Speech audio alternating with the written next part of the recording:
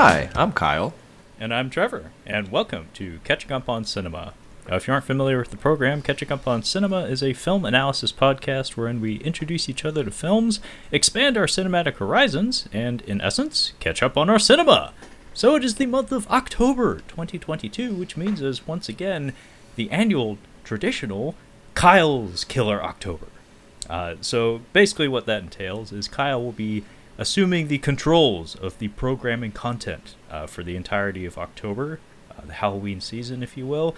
And Kyle, would you care to take the reins and inform our dear listeners what the theme is this year? Yes, the theme this year is Rom Zombie films, or AKA a character study of, an actor study of Sherry Moon Zombie. And I think this film is the pinnacle of that because this is mostly her vehicle. This is mostly her film. And this week I chose The Lords of Salem from 2012. And this is really the movie that guided me into this month. That and House of a Thousand Corpses. It's one I wanted to revisit and discuss. And Halloween is just kind of pertinent. We covered that last week. It was like, well, I kind of want to cover that film as well, just because I'd like to, dust it off, revisit it, see if it still holds up.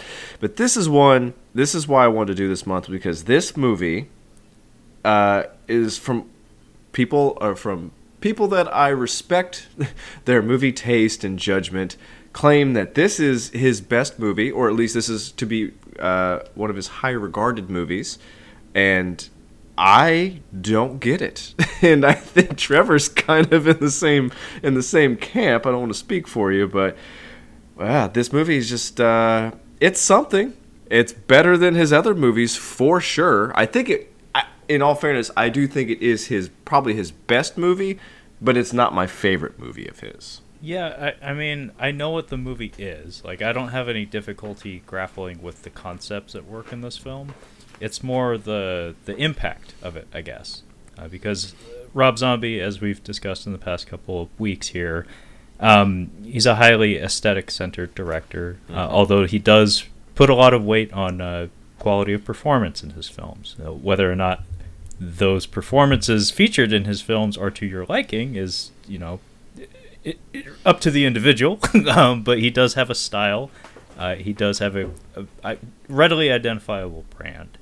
And this movie differs from many of his other films in the way it looks, and especially in the way it's paced out and the way it's presented. This movie, like, I didn't know its reputation going in. Kyle was actually the one who had told me that this is often regarded as one of his best films. I don't know if that's true. We'll have to keep taking a look at the man's work, although we are running out of films in his filmography that I have not seen. Yeah. At the moment, the only films that I can say I have not seen are Three from Hell, which is one of his most recent, The Munsters, which is the most recent, Halloween 2, which is highly divisive. I was actually alarmed the other day when I saw on the Twitter that some motherfucker, ranked that as their favorite Halloween film. What? Now, I have heard the film is divisive in its reputation, but I have never, ever seen anybody put it at the top of their Halloween list. That was a new one. But the last film, 31, is the film that it defeated me. I was defeated by 31. That was one of the first movies that got me and Kyle talking about movies way back in the day before we had a podcast, because Kyle just could not. He was relentless in taking shits all over that movie, and he was like, "You don't understand, man." It was like he was telling me about, like, the beast that lives in the woods or something. He's like, "Motherfucker, you don't know. It will change you. You don't want to look at that thing." And sure enough, you were right, Kyle. I think I got half hour, 40 minutes in maybe, and I had had enough. I just threw my hands up and said, I gotta take a shit, and I'm not coming back. If you can get past the opening scene, which is a mountain to climb, the opening dialogue, if you can get past that, and you can get past the LP, the little person that shows up, I think you would have made it through. Because I did finish it. I went all the way through. That was the second tier. Was just like, oh my gosh. I think it was a little person with clown makeup chasing them. I'm like, okay, you've jumped the shark, dude. Like this is not okay. Yeah, put a pin in that little person, by the way, Mm-hmm. because I did see that in 31. I did get far enough in there that I got there. I actually don't remember what the catalyst was for me giving up, but it was basically I was just like looking at things and how they were progressing and not seeing it getting better. I was just like, no, like it actually reminded me of a job interview I had where it was like for a superliminal advertising company or something, where basically it was a scam where basically they would take anybody who could fog a mirror, and then the end of the interview they would take you out to do direct sales for one day, meaning this is a scam to get an 8-hour shift out of a prospective applicant without ever having to pay them. And I remember walking back to that car and walking to my car, and they said, "Are you not coming?" I was like, No, I'm not. I'm not working for you for free." I had a buddy who was trying to get out of the restaurant game. He'd been at it for a good 10 years. He's like, I got to get out of here, and he did that. And he's like, he did the whole day, and then he got done. He's like, yeah, it's a fucking scam. I'm like, poor guy. Yeah. No, that was me in 31. I was on the way. I was walking back to the cars. I was walking back to the parking lot, and I said, "This is my chance. I'm taking it." See, I think 31 is the equivalent of stealing a TV from an elderly person from an assisted living facility. It's rock bottom. It's just like you get that TV back to your car to pawn it for smack, and you're just like, "What am I doing? I just stole an old lady's TV." 31's the equivalent of that. It's just like you get through that opening scene, you're like, this is rock bottom. This is I'm gonna go do my taxes. I'm gonna get a jump on this thing. I'm gonna do anything else but finish this fucking movie. Which means we might have to cover it as the last movie. I'm kind of tempted because I know we're building up 31 quite a lot, folks. Hopefully there are people actually listening to this who are getting hyped. I think it's so... I don't really want to do it. I think it's because it's too disengaging for the both of us. Like, I just don't think that we could actually get through it all the way to complain about it. Like, I feel like we would just be like, we got to do something else. We got to do something different. Yeah, maybe we'll do it as like an emergency. Like, I don't know what the fuck else to do this week, or maybe we'll do it like a dumpster dive month or something where we just like root through garbage. I kind of want to do Halloween too, because we've been talking about it enough now. I'm like, I'm kind of curious as to what it actually is. Me too. Okay. I'm glad you brought that up because I am too, because I haven't seen it. I've only known it by reputation, and it is quite the reputation. And also, it's Halloween season, and we got Halloween Ends coming out. It's like we may as well just kick back and hang out with Michael Myers for a while. I've been in a room where it was on, and I don't remember if I had planned to watch it, but I've only seen the beginning, and I was very confused what was happening, and then I just don't remember what the rest of the film. Give me just a sec. I gotta grab my pizza real quick, dude. You can get pizza anywhere in America. Anywhere in America, you can get delicious pizza. Don't listen to that East Coast shit. Oh, but pizza's but no. I've had pizza in New Jersey. It tasted like ass. It's the worst pizza I've ever had. Yeah. They'll tell you it's the wooder. It's the wooder. It makes all the difference. I don't want New York water. I don't want that shit. Louis C.K. had the best description. He's like, New York City is just a pile of trash. He's like, it's just trash. He's like, I threw a candy wrapper on the ground, so you're going to litter? He's like, yes. Because it's just trash. The whole thing is just trash. It's like I'm not making it worse. I'm contributing to the status quo. Yeah, I'm keeping it as it is. Yeah. But we leave off there.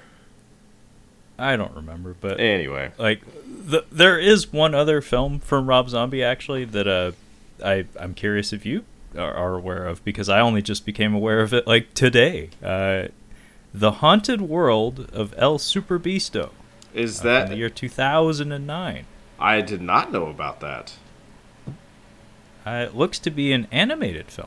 Oh, I did see. Okay, I did see a credit for that. I don't count that shit. It's 77 minutes long, and Rob Zombie, I think, is listed as the director, as well as a co-writer, along with Tom Papa, of all people. Tom Papa? He directed Tom Papa's stand-up special. That's interesting. Oh, I I would imagine they are actually friends then. I like Tom Papa. I do too. He's very affable. He's very affable. Yeah. You should see. So Bert Kreischer does the. I don't know if he's been doing it anymore, but Something's Burning. It's his YouTube show where he basically cooks with comedians, and Tom Papa's on there, and it's a nice little episode with him on there. It's Tom Papa and another comedian. I can't remember who the other comedian is, but it's a nice episode. I almost bought my dad Tom Papa's book a couple of years ago. That's a dad book, yeah.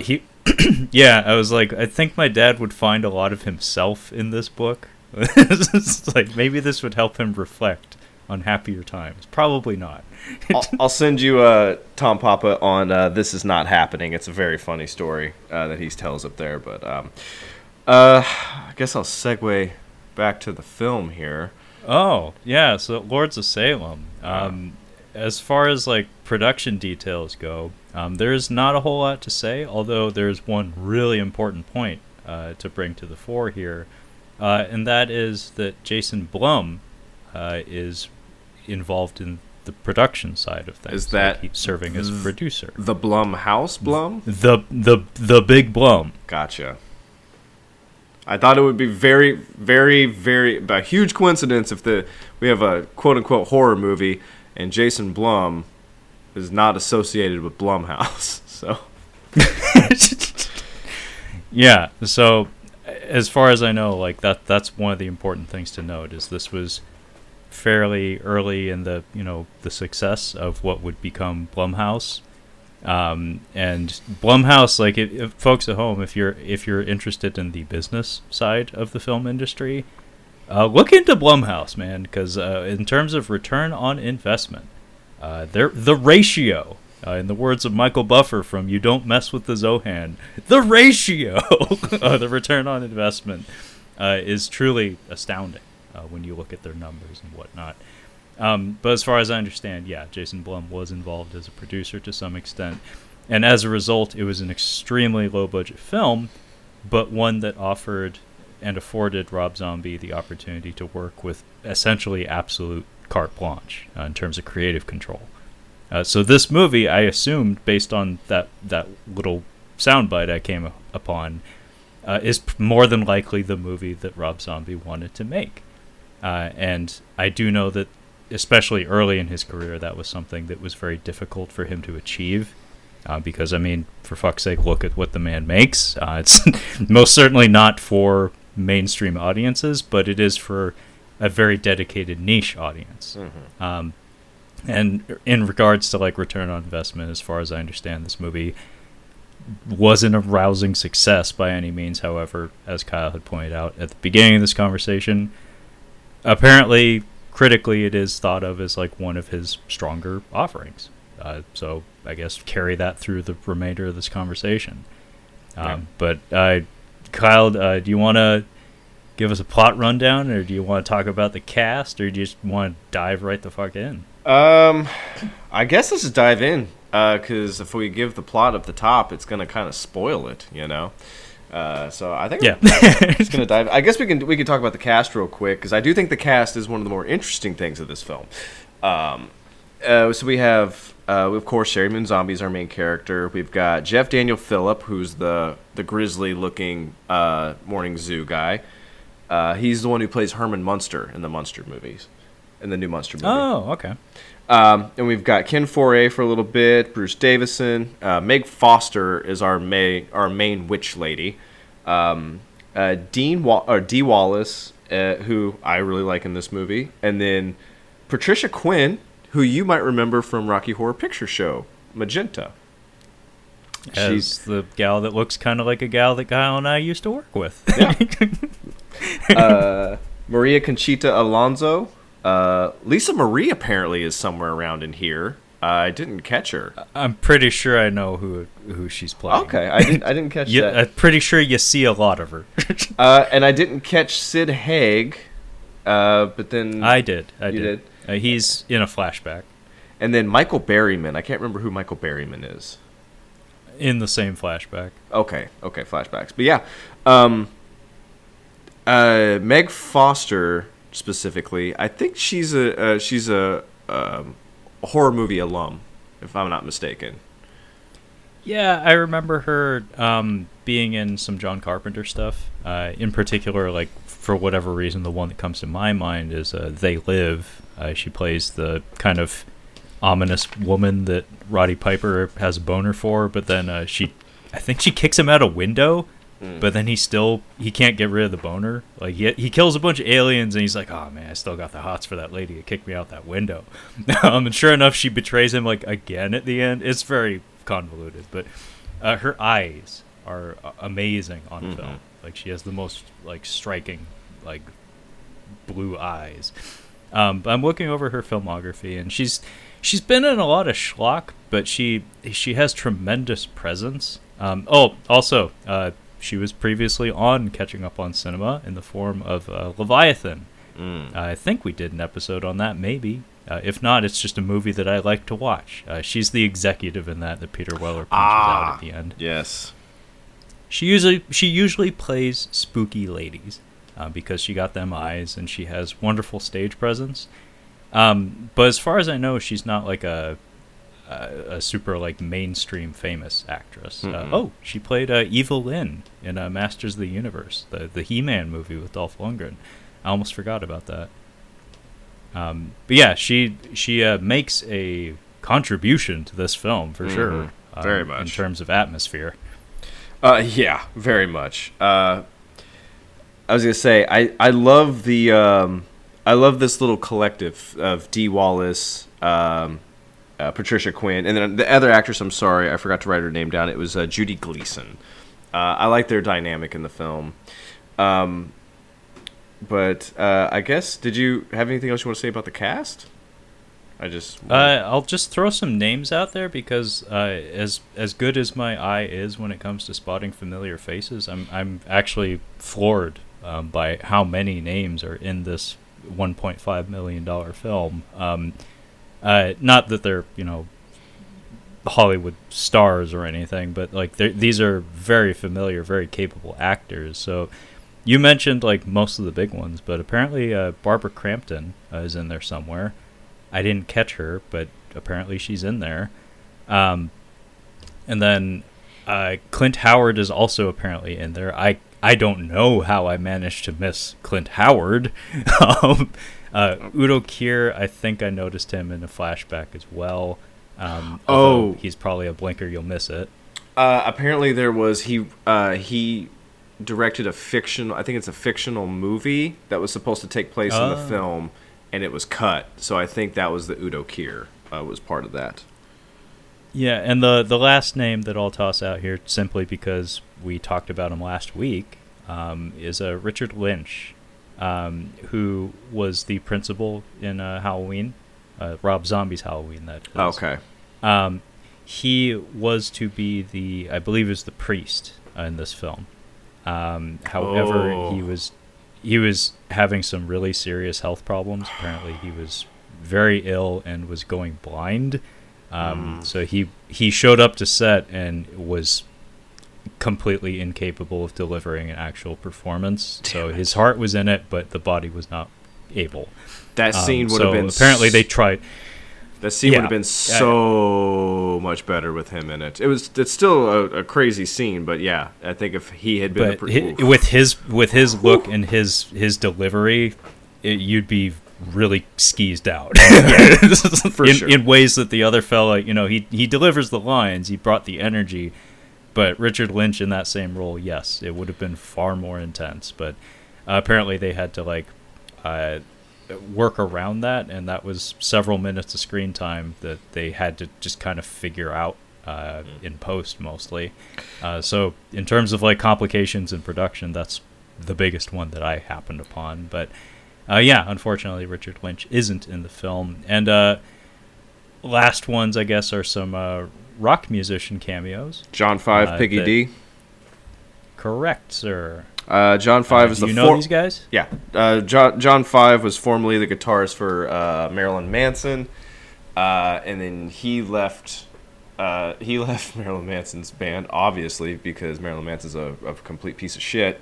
And there's an interesting clip of them playing, and he comes out, like Manson comes up and kicks John Five, and he like throws his guitar down, is like super pissed, and then Manson's like, "Fucking, what are you gonna do? Fucking play your instrument, you little shit!" Like it's a really, really, it's a bad power dynamic happening on stage, and I'm assuming that was probably the straw that broke the camel's back for him. I think shortly after that incident, I think he was done. But he was the guitarist for Rob Zombie after that, and when I saw Rob Zombie in concert, John Five was the guitarist at that time. Piggy D, I'm guessing, wow. was another one of his bandmates at the time, if I had to guess. If I had to guess, I'd go with that as well. John Five is credited as one of the composers for the film score. Mm-hmm. Yeah. He's a talented guitarist. Yeah. A lot of people that are in Rob Zombie's orbit, I would imagine, are very, very talented musicians. Mm-hmm. I guess we should talk about the movie proper. Sure. Yeah. I do like the way that this film opens up. I think that he could have been a little bit more conservative with some of the flashback shots, but I do like the way it kind of opens. We just get sleepy Sherry Moon Zombie, present day in a car. Bit of a filter on here, not quite as dark as Payback, but there is a bit of a filter on this film, which I think I mentioned to you before. I'm like, there's something cozy about this movie for me, and I think where this is shot and kind of some of the sets, I just think that this is a cozy film, and I think the filter lends to that. But we're getting cutbacks from like 1696, and we got some dude just bitching about Satan and witches. Is like these women are witches and the devil, and you know where it's headed at that point. Yeah, basically he's rattling off all the names of the coven of witches and all the trouble they've been stirring up in Salem in 1696, and this is all delivered via voiceover as he's like scrawling on a piece of parchment with a quill and pen, like quill and ink, essentially. Yeah, my theory on not necessarily the Salem witch trials, but like calling women witches, I think they were just challenging the authority of the men in charge. They were just like, that doesn't make any sense. You're fucking stupid. And they're like, she's a witch. We got to burn her. She's challenging my authority. Because that's the way it feels for this guy, at least. Yeah, so we have a coven of witches, and they are committing themselves to Satan. I'm sorry, you said coven. Coven, yeah, oven. Coven, man. I should have known that was going to happen. It's totally coven. Coven would be like oven, man. No. Coven. It's totally coven. Coven. Yeah. So these broads are committing themselves to Satan, and we're getting some old naked ladies cackling and dancing. I think that we could have. I think there's a more efficient way to do this. I think you kind of cut this up and keep splicing between Sherry Moon Zombie. Maybe don't have all them talking. Like, you know what I mean? Like, just kind of shorten this up a bit, because it takes a little while to get through this. Like, we're really holding in on these naked ladies dancing. Yeah, I mean, it maybe obscure some of the detail, so some of those later flashbacks that we have in the film have more impact. You know, we're taking in new information rather than taking in redundant information. It's like we've already seen them naked, like from head to toe. We've already seen them stirred up into a frenzy. It's like, I'm sorry, I'm not gonna. It's not gonna get me as hard if I've seen it already. It's got to be new. Like, give me something new, Rob. But yeah, I kind of get what you mean by that. Also, it's kind of funny how, like, the opening shots of the movie are, like Kyle said, a contemporary Sherry Moon with her real bad hair, and it feels like the opening of like that Tom Hardy movie Locke, where it's like, oh shit, are we gonna be trapped in a car with Sherry Moon for 2 hours? but it's like, I'm not sure if that was the right shot to open on though.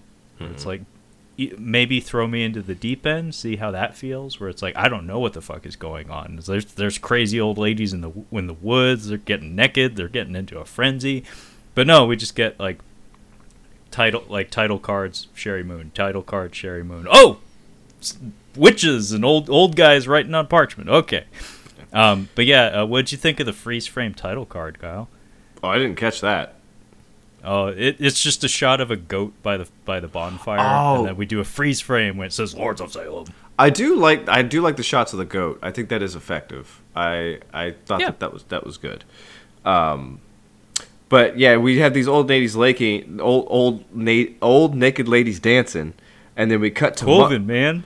and we cut to a title card that says Monday, and we get a nice palate cleanser. We get Sherry Moon Zombie sleeping with her ass out, or like sleeping naked in a bed.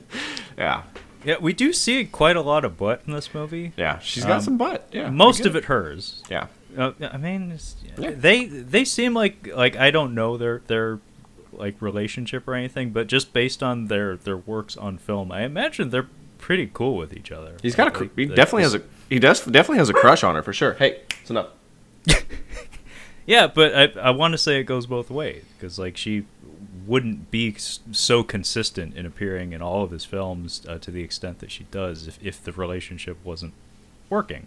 I had the same. So I imagine I think they're a fine couple. I had the same thought. I was just like internally, I'm like, I bet they're a nice tight little couple. Like it's one of those relationships that's gonna go the distance, I think. But she's sleeping naked, asterisk, with stockings on, which no human person without a webcam on them is sleeping in stockings naked. That doesn't make any sense. Yeah, I know what you mean, but I did point out the wardrobe in Halloween. I was like, it's like one for me, one for the audience, two for me. I do like his rom-com approach to the living arrangement in this movie. Apparently this was pretty much shot in Salem.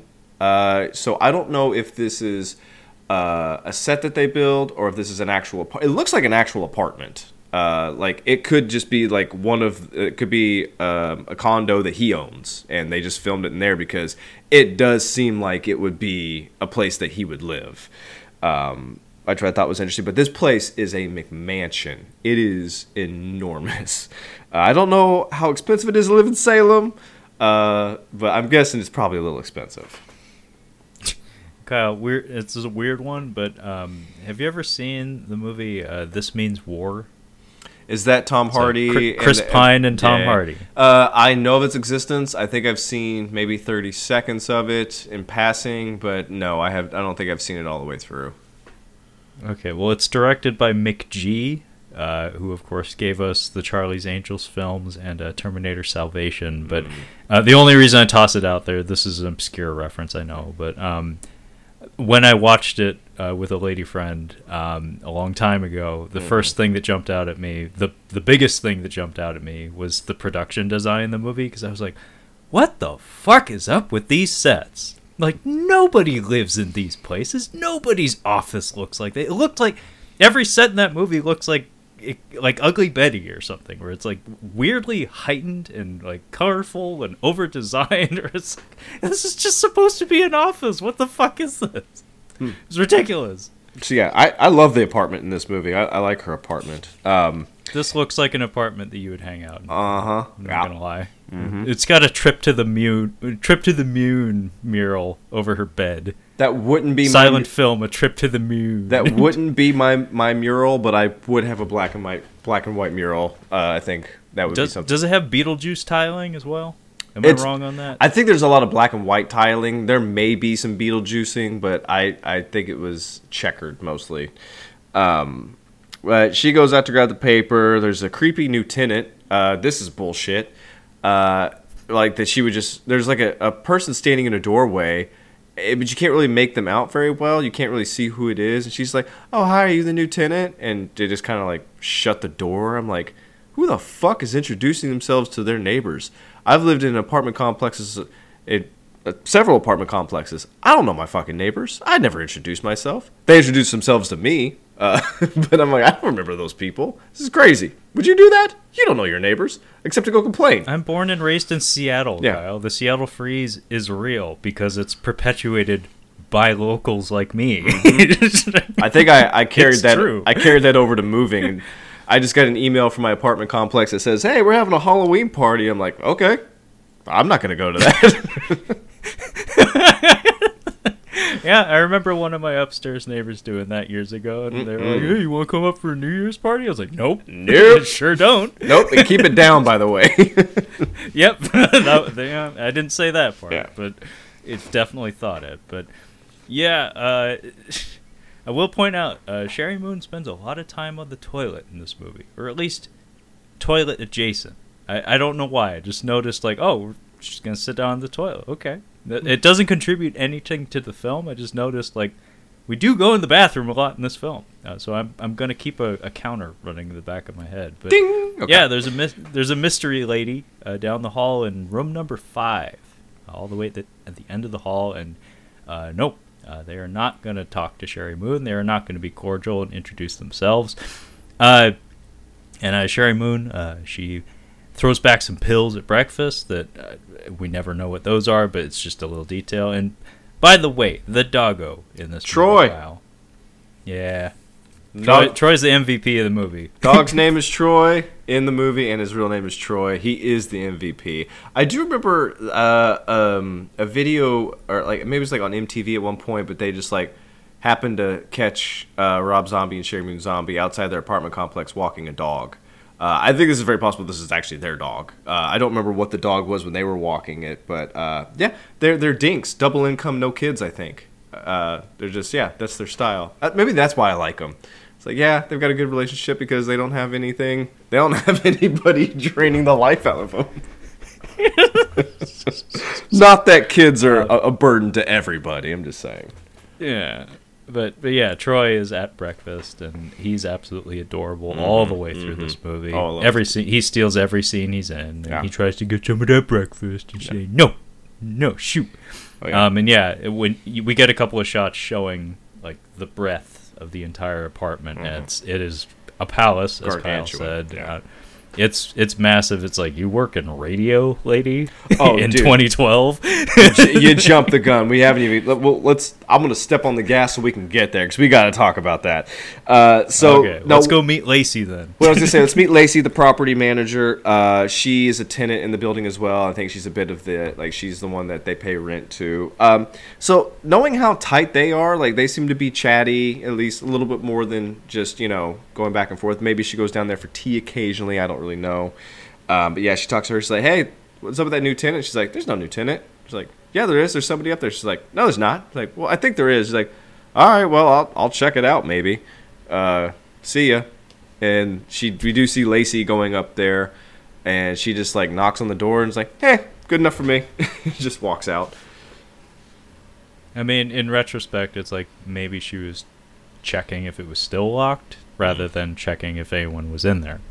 Who knows? But yeah, we do actually get to see her do it. But we take Troy for walksies in the evening. Yes. And this is where the score starts to make itself apparent. And this was done by John Five, who, as Kyle had said, was a bandmate of Rob Zombie or Marilyn Manson or both. And Griffin Boyce, who is not a name that I recognize. However, I will say straight up, there are some lovely compositions in this film, and this is probably the strongest one. It's like a haunting piano melody that plays a handful of times in the movie, and the signature of the whole movie is more than likely the record that we'll get into later. But just on the whole, I'd just like to point out that this movie does have a pretty nifty score that's probably not talked about often. And we get to work, right? Yeah. We learned that we are in Salem, Massachusetts. We were filming this right at the right time because I do feel like there's some foliage going on. This would be the perfect time to go to Salem, I would assume. But yes, we learned that she works for a morning zoo radio show. Are they a late night show or are they Are they early morning? I think it's both, honestly. Okay. So this is, I mean, by 2012, I don't think these people exist anymore. I think this is like something from like the 70s or 80s where we had late night talk show hosts. I remember that was the Ladies Man bit on Saturday Night Live, was he was like that late night call-in show. But I think that was still supposed to be like cable, like public access cable show. So there was actually like a video component. These are just three people in a room talking to the airspace. It's also a metal show. And they're also number one, as we learn later. So number one where? I don't understand. Yeah, I don't understand this. I remember I did a radio broadcasting class in high school for my senior year, and it was like three of my 7 classes I could take. And I remember our teacher was like, if you guys want to work in radio, it's fun. But we also had somebody come in who works in radio. Like, don't work in radio. You will work long hours for no money. There's no job security. It's on its way out. And that was in like 2007 when I was told that. So when you get to 2012, you're like, how is this even a thing anymore? Yeah, my high school actually had a radio station, and I actually wasn't on air talent for a while. Like, I took classes and also had to do like additional hours outside of class hours, and yeah, that was even earlier than that, and the writing was on the wall. And also, it needs to be said that was a publicly funded radio station, so like pretty much everybody in that booth was in there out of the kindness of their own heart, and everything else was up to charity. As far as I know, that radio station is still going. It helps that there's a school attached to it, so people feel guilty and open their wallets every once in a while. Yeah, but their guest is a black metal band, and I think we see some shots of their video. They have at least, I think, 2 of them are in studio, and they're talking about black metal shit. They're up in their paint. But you think, since he likes to write dialogue, you think he would have written a bit more for this Morning Zoo crew to do, because they're not really doing anything with their, like, we don't really see their dynamic that much. Yeah, I mean, I've said this the past couple of weeks as well. I want to say Rob Zombie allows for quite a lot of improvisation on the set. And it helps when you have, heavy hitters like Ken Foree and Sid Haig and Bill Moseley to, some extent, that can just go. Like, you put them in, you give them context, you give them motivation, and they can just go. A little different when you have maybe a different mix of actors. I'm looking at you, Sherry Moon. Like, she's a fine screen presence, but a tremendous actress she is not. I wouldn't be surprised if maybe it was a little more stilted than it would be if you had, your straight up aces only in the room. But this is where editing is your best fucking friend, where instead of having long back and forth conversations, you just make a montage out of it. Just show some vignettes here and there of like just snippets. Slapping. Yeah, just show the highlights. Yeah. And they don't even have to change the lighting scheme. You just cut around and change the ambient music to give the viewer the sensation that time is passing. But yeah, I will point out that I think the music video they show of the black metal band, I think that's where our musician cameos are. Like, because they're in full makeup and they're not acting. They're just screaming into the camera, wielding guitars. I love black metal music videos and live concerts. I do not like black metal, but I find it to be a fascinating medium, and I just enjoy watching it and just observing. And it's just one of those, it's a style of music that I just do not understand. I don't understand the appeal. Yeah, I used to work with a little Filipino guy. He was awesome. He was really into all sorts of metal. He introduced me a couple of Iron Maiden tracks that I had not heard before. So he expanded my library a little bit. So I have to thank him for that if he's listening. But he was really into black metal, and like you, that was territory I could not follow. I was like, you've gone too far, my little friend. I cannot follow. Because I actually have my friends in Seattle. They are a very interesting group. I have 3 of them that went to high school together, and they are the Metal Society. If you met them, you'd be like, you listen to that stuff? Like, yeah. Fascinating guys. But because of them, I have found a few songs over the years in that style that I'm like, okay, I could kind of get into this, but they go into the depths of whatever the fuck. I'm like, I do not get it, guys. Sorry.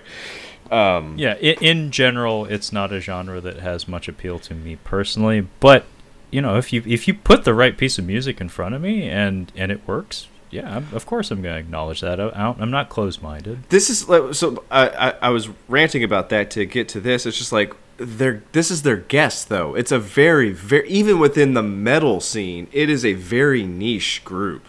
So I'm wondering, are they spotlighting different types of metal, or are they exclusively like showing black metal up and comers? Or I just didn't understand what the format of the show was.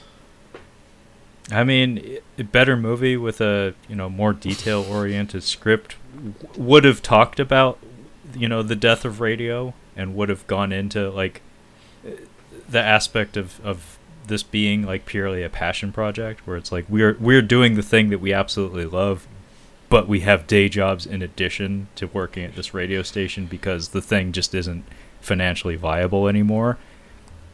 But we get a little bit of a montage here where it's just like quips here and there where it's and we get a lot of different changes in music for the reputation of the station being metal oriented. We also get some fucking Rick James at one point. Yeah, give it to me, baby.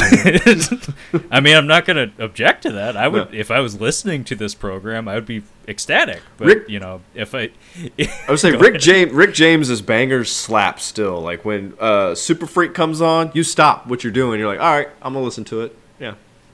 Give it to me, baby. Give it to me, baby. Give it to me. Give it to me, baby. It's fucking catchy. There's a reason why he was so awesome. He put out some bangers, and I think he was probably like a producer on Party All the Time, the Eddie Murphy classic. Oh, he 100% was. Yeah, he absolutely was. I mean, he's in the fucking music video for sure. Oh, I love that music video. I assume it was all him. It's one of my favorite music videos. I love that music video so much because it's just 80s cheese. It's great. I just love how serious everybody is in the booth, where they're just like, he's giving it to us. He's speaking the truth. He's giving him the hand. Doing like, bring it up. Oh, yeah. Bring it home, Eddie. Yeah, Kyle's giving the bring it up hand motion. I love that music video. But yeah, so it's wonderful. I love that song. it is catchy. But yeah, so after our shift is done, I think the next crew's coming in. We're doing some shots, like we're doing some drinking. Which is like, don't you guys have to drive home? One of them does. Yeah. But apparently, yeah. But they leave to go downstairs. The front desk person is still there, which is insane because she's like, there's just a lady sitting down in this room with like no radio or anything. It's got to be like 4:00 in the morning, maybe. And there's a wooden box downstairs for Sherry Moon Zombie. It's like specifically for her. I think there's a record in it. But she ends up, Herman ends up riding his bike home with her. Like, they just kind of walk back to her place. And I think Herman plays the record. Like, they're just kind of, like, she makes some pancakes. They're hanging out or whatever. He looks like he's trying to pounce. Like, he's kind of just playing the long game here. And he is ugly as fuck. So he's really, really trying. I was about to say, he looks like Rob Zombie if you put Rob Zombie in like a microwave or something. Yeah, that is. I was gonna say that is a perfect description. Yeah, but yeah, he's hanging out and he ends up playing this record, and she kind of just like zones out or almost like just like gets really tired all of a sudden, and then we get this weird witch flashback. Yeah, it needs to be said, like, as they're getting ready to play the record, the film, they're doing some of that filmmaking shit. Rob Zombie is a filmmaker. He does have decent instincts. They do have, like, a dolly back shot from apartment number 5. So basically, this is the visual language informing you, the viewer, that, you should be associating this record with this ominous location that we saw at the beginning of the movie. But, by the way, Kyle, I noticed she was whipping up some sort of batter or making like there's something goopy in a bowl. It was pancakes? Yeah, because they're eating pancakes in the next scene. That's right. That's what I thought it was, and I remember seeing that when I was watching the movie and being very hungry. Yeah. I was like, pancakes. Yeah, I think 4 a.m. pancakes? I haven't had those in decades. I don't have any syrup. Wait, hang on. Hang on. Sorry. Pause. I don't.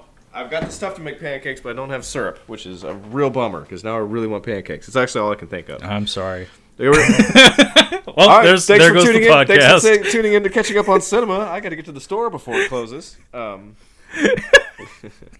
yeah. The witch flashback. The record. Yeah, go for it, yeah. The record, Kyle. Do you want to try to describe what it sounds like? Because we hear it multiple times. Dong, ding, dong, ding, dong. Is that close enough?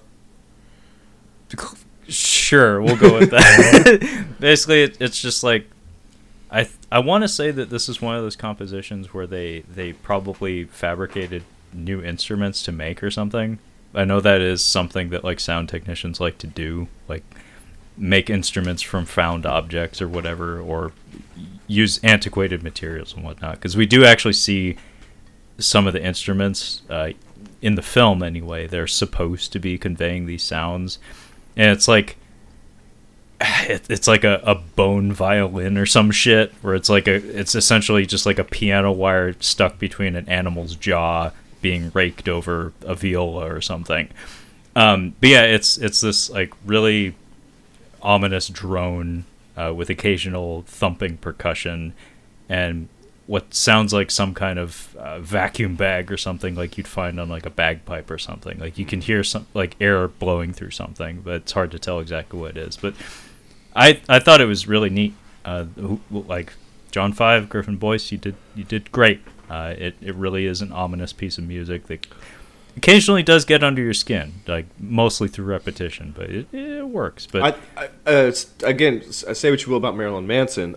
He's had an interesting sound, and his sound has changed since from like the 90s to like present day. It's just taken on different, like it's been more rock, it's been more industrial. I do believe Dope Hat has a theremin in it. And I do remember reading in his autobiography that he reached out to Anton LaVey, the founder of the Church of Satan. He reached out to him to play theremin on the record because he was apparently the only registered theremin player in, I guess, wherever he was at. But it wouldn't surprise me that John Five would probably know how to play some kind of obscure instruments. Yeah, no, that's my suspicion, is that the actual instrumentation of this composition is probably very arcane, or if not unique.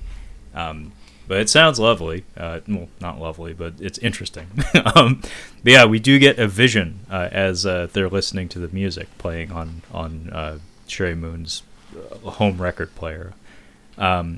And we get to see this coven of witches that we had seen at the beginning of the movie perform a C-section on a woman who doesn't seem especially thrilled about it. And then they yank that baby. Is anybody happy about a C-section? I mean, if you give them the right drugs, absolutely. Yeah. And especially after 9 months of that shit, of course. Yeah, just cut it out. Cut it out. Yeah, good job. But yeah, they yank that baby out of that lady. And what's her face? Meg Foster. She spits on that baby. She is so displeased with the look of that baby, that fake, not quite animatronic, more than likely just a puppet baby, that she spits on it. And I'm pretty sure they yank that baby's head off screen or something. Oh, damn. Because, I'm pretty sure you do see, like, a dead baby at some point in this movie. The point is, the baby ain't the baby they wanted. Yeah. They wanted a special baby, and this baby ain't that. And I think we cut back to Sherry Moon and Herman. It's bedtime. Oh, Herman and Herman. Yeah, very abruptly. I think their names. Yeah, I just put that together, actually. That he, many years later, 10 years later, would go on to play Herman Munster. So Rob Zombie has never been shy about, indicating his love for the Munsters. I mean, yeah. Even with my limited, like, base of knowledge in regards to, like, his music videos and whatnot, I seem to recall the car in Dragula is basically the Munstermobile. So he's always had, like, a fixation on that. So it's no surprise that maybe, even if it wasn't obvious in 2012, this guy playing this character Herman was intentionally named that because Rob Zombie has an affinity for the Munsters. Yeah. So yeah, she's gonna go to bed and she's like, "Oh, I guess I'll take off." She's like, "You can crash on the couch." He's like, "Really? Like the couch?" She's like, "Yeah, the fucking couch. You're ugly as shit, dude." But she's tired to go to bed, and then we get some jump scares. Not jump scares, but like some. Would you call these jump scares? Where we now that's a interesting element of this movie, that the theater experience is something that I very seldom am privy to, but it's something that I occasionally have to remind myself myself. I'm not I'm not a plural. That it makes a world of difference in terms of the presentation of a film. So seeing this movie in a darkened theater with a crowd of of teenagers, obviously, would probably make moments like this have considerably more impact than they do me watching it alone in midday on a laptop.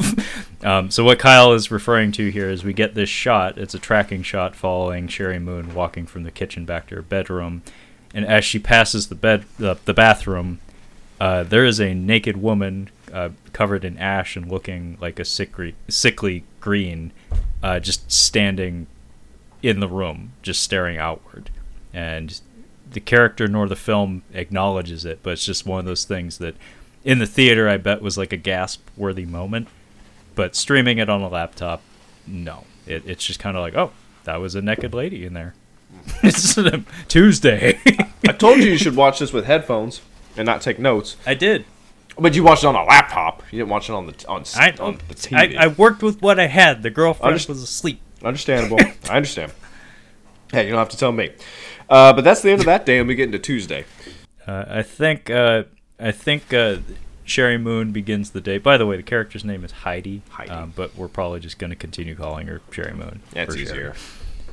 She begins the day at an addiction program. Mm-hmm. So she has to go to a group meeting where everybody's gathered in a circle. She's largely a non-participant, but this is where that is introduced as an element of her character and her past. And then she goes back to work, and more bullshitting in the booth, essentially. Yeah. We get to learn that Ken Foree is off the dairy. Me too, Ken Foree. Me too, but not by choice. Yeah. And this is where we are introduced to an important character in the film, played by one Bruce Davison. I like this kind of character, the character that's trying to put it together, like doing the research. He's my favorite character in the film. Not that there's that many to choose from, but I like the way he's written. I like the way that I think Bruce Davison's good in this. He plays this because we see him in awkward social interactions, and he has to play to those interactions, and I think he does a good job. But him with the book guy, I'm like, this is a great scene. I love them putting that together. Yeah, Bruce Davison is a huge boon to this film. Like I agree with you. He's my favorite part of it. By far. Mm-hmm. By the way, previously on Catching Up on Cinema in the form of X-Men, where he played, I believe, Senator Kelly in that film, and also he was in the second one as well. But yeah, I really like his demeanor in this, especially because it's so foreign to Rob Zombie films in particular. Like, he's actually just like a normal, cool guy. Yeah, he's just he's always trying to be pleasant and polite, and he's even when he's digging, like even when he's probing people for information and stuff, he's always cordial, and you can tell that he has a good heart. Yeah, and that's such a rarity in Rob Zombie's filmography. He seems like a real person. Yeah, actually, that's the thing. Yeah. That's the major difference, is that we seldom get that character in any of Rob Zombie's, even the Expendables in his Devil's Rejects type films and stuff. Even those people don't quite feel like real people usually. I think he's here to ground us. Like, I think it grounds the film in like showing how bizarre these other characters are. Because he's like, you've seen my movies, right? You've seen how crazy everybody is. Okay, well, I'm gonna try to narrow that a little bit in this movie. I'm gonna try to hone that in, and I think, I think that Bruce Davison is great. Francis Matthias, is that how you say this? I believe so. Yeah, he's got a book about the Salem witch trials, and he kind of gives a few like little factoids to them, and they're like, cool, whatever. And then I think they talk about the record that was brought in. Like, they're gonna play this record over the airwaves. But this was the strangest. This took me forever to figure out what this was about. So we get a cut to a pizza place. And a guy is on the phone and is like, yeah, well, I guess I'll bring it to you later. Okay. And it's like, the fuck kind of segue was that? Like, what does the pizza place have to do with anything? Yeah, my note says pizza place ? Because they jumped the gun a little bit. Like, yeah. I think they put this clip in the clip has a place in the film. It's just one or two shots too early. Or it's like, whoa, what, pizza? What are we doing? But yeah, we start playing the record at some point. But what we're doing here is we're queuing up the viewer to the circumstances there to follow. So we cut to the pizza place, and we see that there's a woman bussing tables there, and then we cut away from that to a woman listening to the radio on the toilet, because again, she's about to get a shower. 2. She's about to get. I know, but toilet count 2, no 3 actually, if you include the naked lady at Sherry Moon's place. So we got 3 toilets now, and we start playing the record on the air on a segment called Smash or Trash, where I guess basically they play a piece of music, and then the host of the radio program decide if it's good or not. But now the timing doesn't make sense now, Trevor. This doesn't make any sense, because this is clearly not 4 o'clock in the morning. Like, these are different. This is a different time of day. We've got a guest that's pretty early. You have guests in the daytime. I don't think you tend to have guests in the evening. But there's people listening to them, which is also questionable. Yeah, that's what I want to do when I'm about to take a shower. Put on the fucking radio to listen to my local metal station. I mean, I like the metal, but I don't need to listen to my local metal station as I'm taking a shit or something. Yeah. That's what podcasts are for. Subscribe. Yep. So the band is called Lords of Salem, according to the receptionist who gave the record to Sherry Moon. And Francis. Well, actually, I think it just says the Lords on the box, but then I think Ken Foray says the Lords of Salem. I guess we're calling them the Lords of Salem. And Francis is just like, very, very strange. And this music plays, and he's like, oh, there's something off about this. My spider senses are tingling. There's something wrong. Yeah, so he is unnerved by it, and we do see that Sherry Moon is a little more than that by it. Like, she seems physically ill listening to this. But what follows is several vignettes showing women, presumably all around the town, kind of being entranced by the music, like just stopping whatever they're doing and just staring off into space. So we get a naked lady preparing to get into the shower. We get the woman bussing tables. Get I think somebody at a repair shop or something. But point is, they're all women, and they're all mesmerized by this music. Anyway, Bruce Davison is about to he heads home, and we get to meet his wife. Yes, who's played by Maria Conchita Alonso. Yes, who's been on the show. She is from Predator 2. Excellent character in Predator 2. She's in a movie that we are going to eventually have to watch someday, which is Colors, with Sean Penn and Robert Duvall. Excellent movie. But yeah, I love this. She's having some wine and painting, and I'm not sure about their apartment. I love their style. I think we get a better look at it later, but it is adult as hell. Like, it is a really good looking living situation. I think it's a loft.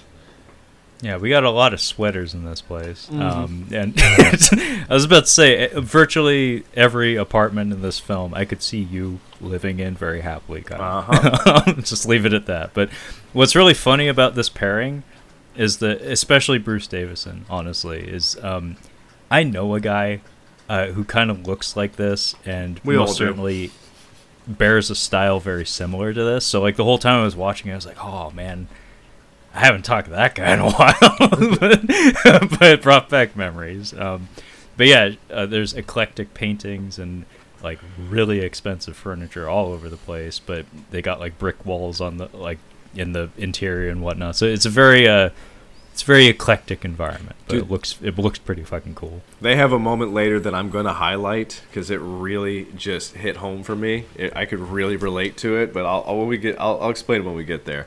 But yeah, he gets home and he's like, "Hey, did you hear the interview?" She's like, "Of course I did." He's like, "What did you think about the music?" And she's like, "I didn't really care for it." And he's just like, he's like, "It really bugged me. There's something that's off about it." And she's like, "Okay, whatever. You deal with that." And then I think this is where we get a scene with Herman is like kind of a bit jealous. I think she said that maybe Bruce Davison was kind of handsome, or he was kind of good looking, and Herman's just like, oh, super jealous neckbeard. Or are we calling him an incel? Nah, he's not. He's not quite there. No, he has some game. He has some social skills. Yeah, he's got some game. He's not much to look at, but he can talk. I mean, for fuck's sake, he talks for a living. I hope so.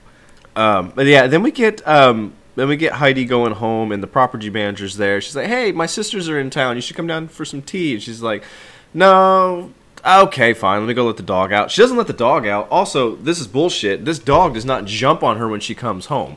I have a fucking lab, and as soon as I get home, she just tackles me. Like, immediately, she is all over me. She cannot get down, like, she can't get on me quick enough. And this dog just kind of, like, she opens the door, shuts, and he comes in, like, "Hey, how's it going?" She feeds him. She never takes him out. It's fine. But she goes downstairs, and her sisters are Dee Wallace, and I'm just going to call her Magenta. Patricia Quinn, Magenta.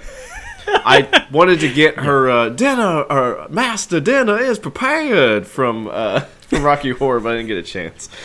Yeah, so we get them. I don't think we have to get the witch lady in the kitchen first.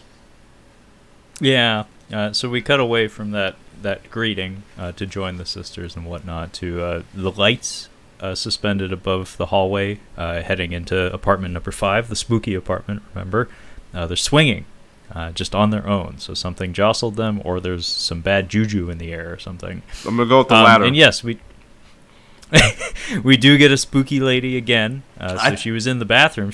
This one was better. This one was a little bit better. This was a better little jump scare, because not expecting it this time. I wasn't expecting it this time. Again, the laptop killed it for me, where it's like it's such a tiny frame. And actually, I know what killed it for me. It wasn't the laptop. I can defend this. So the shot is just Sherry Moon comes in the front door. Her apartment is dark, and the camera pans over slightly to the right as she comes into the room, still dark. And her dog, as Kyle had said, doesn't jump on her, but comes to greet her. And she's like feeding the dog, basically, just putting its food out. And then when the lights come up in the far right of the frame, the naked, creepy lady is standing on the kitchen counter, like all the way to the farthest corner of the room, and Sherry Moon doesn't notice it. Now, what ruined it for me is a weird filmmaking thing that maybe this would have played on a big screen, where like if you have the proper seating, you can take in the whole frame at once. But what ruined it for me was that damn dog. Because I saw the dog and I heard the dog and I had headphones on, so the stereo was like telling me auditorially where the dog was. So my eye line was following the fucking dog, which is on the other side of the frame. So when the lights came up, I was like looking for the dog, and then I saw the lady and I was like, oh, whatever, where's the dog? So I was preoccupied looking for the cute dog rather than being surprised by the jump scare. There's a spooky lady in the kitchen. You know what I just realized? I'm going to bring up Hereditary again. I watched that movie on a laptop that's even smaller than the one I have now. It was a tiny little shitty laptop, and that movie had such an impact. So when I watched it on the full screen again, like on the big screen, man, it really does make a difference because it was even more powerful the second time. Yeah, that might be a New Year's resolution for me, to go see more movies, because I very, very, very seldom do. Go see more movies. Not see more movies. Yeah. Go see more movies. Yes. Just go out. Be with people, Trevor. Dude, you need to take advantage of Central Cinema and Capitol Hill. They only play 2 movies a month, and they rotate them. But you got to. It's probably Evil Dead this month. You got to check it out. Like, just see what Central Cinema have playing this month before they close down. Because me and the girlfriend want to start to go to the theater in Ballard more often. Oh, because I've only been there like once, but it's a nice institution. Like, it's a neighborhood theater that does get some nice movies in there. So it's on the docket. It's something I would very much like to change, because I so seldom go to the fucking theater. And you're absolutely right. It does make a difference. I'm going to try to go this weekend. Let's see here. So this scene, Dee Wallace was starting to annoy me this time around because of her performance. She's very spunky and just she seemed very fake. Like, she was like putting on a face. But then like Patricia Quinn is just very much like, oh, like ominously. I love her voice. She has such a charming voice when she says things. When she answers the phone later, it's great. Yeah. How about you look up the word lush in the dictionary, and you will find Patricia Quinn's performance. Yes. Dang it. Palm reading. I was like, what happens here? Palm reading. She reads her palm, and I guess it kind of upsets her. I don't know what's said. But Dee Wallace kind of scolds her. She's like, you always get so you always take it too far. And she just kind of like, shrugs it off. But she ends up... So Patricia Quinn kind of cements herself as like kind of the more abrasive of the three sisters. And yeah, she reads Sherry Moon's palm, and we do actually get an interesting line here about like something about the brain being directly connected to your hand somehow. I don't know if that's true. Could be total bullshit. But the line that was interesting to me was the distinction between destiny and fate, which I'm not positive if this actually is true or not. But the way she categorizes it is destiny is something that you can premeditate in order to, you can essentially take action to influence the outcome or arrange that you will get to said outcome, whereas fate is entirely beyond you. So this is where we're hinting at what's to come for the Heidi character, where it's like, maybe fate is at work here in terms of where this character's gonna go. But yeah, things get oogie. So Heidi hightails it out of there. So for Trevor and any other Seattle listeners or King County listeners, this month at Central Cinema on Capitol Hill, right across from Chuck's Hop Shop, we have The Toxic Avenger, Cabin in the Woods, playing this week. Then we've got Trick or Treat, and then Hasu, or House, as you may know it, the Japanese horror film. Nightmare on Elm Street, and then we also have Hecklevision, A Nightmare on Elm Street. I think that's where you can go and like quote the movie and stuff like that. Talk some shit. Then we've got The Room, The Craft, and then John Carpenter's Halloween. If you needed a reason to go, I think that would be top. That would be on the top there. Has the girlfriend seen John Carpenter's Halloween? Did you get to that yet? We have not gotten to it, but I have gotten her to agree to check it out. Okay. Is there a better way to do that than to take her to the theater and have her see it up on the big screen? That's the best. Yeah, it might have to happen. Well, I'll talk at her. We'll see. But yeah, I'll move us along here. I actually really like this scene coming up. I don't know what you thought of it. I thought it was interesting. So she wakes up in the middle of the night, and that's Sherry Moon, and the door is open to her front. Her front door is open, and she doesn't really notice it. I think she goes to get like a bottle of water or something, and she hears her dog barking. The dog's out in the hall barking at that room, door number 5. And she takes the dog back in, and then she ends up she's about to go inside, and then the door just kind of opens, and we have this really long scene of her like just puzzled and curious, and she just walks into the room, and the door just shuts, and then we have this big red neon cross up on the wall that she ends up going to stare at. She stares at. Yeah, when the door was open in the hallway, we could see the neon lighting bleeding out into the hallway. But yeah, when the door shuts behind her, which was done quite well, where it's very subdued, it's very subtle, something that Rob Zombie films are not generally known for. But yeah, she goes in there, and it's essentially just an entirely empty room, and the positioning of the camera is skillful. Like this is the proper angle to shoot this particular space from. It looks pretty neat. But she's like mesmerized by the cross on the wall because she just outstretches her arms towards it and just stares blankly at it. And then we cut from her looking at the cross to the same angle that we had seen when she came into the room, and all of a sudden, fucking Bigfoot's there. Devil Yeti. Harry from Harry and the Hendersons is in there. I think he's got some horns, but yeah, it's a Devil Yeti. It's kind of funny at first, like it's kind of comical. It's like that's the devil thing, and then you see like we get like a shot of like it looks like it's in hell with like some other like demon things, and I thought it was kind of a cool shot. I thought it was interesting instead of just having like a traditional devil like I love that movie, The Witch, but man, that scene at the end where she bargains with the devil and it's just some dude with a goatee. I'm like, okay, that's kind of stupid. But yeah, I thought this was kind of neat. And then I think we get, I don't remember if Homegirl is like speaking to her directly, but they're like, are they saying breed us a king? I believe that's what's being said. Yeah, bleed us a king. Okay. Yes. One letter makes a difference. But yes, this is a bit of a hypnosis dream, and I think there's a witch in the hallway as well. Yeah, the presentation of the Satan in this film, I thought was fine. Yeah. Like, it's never comical.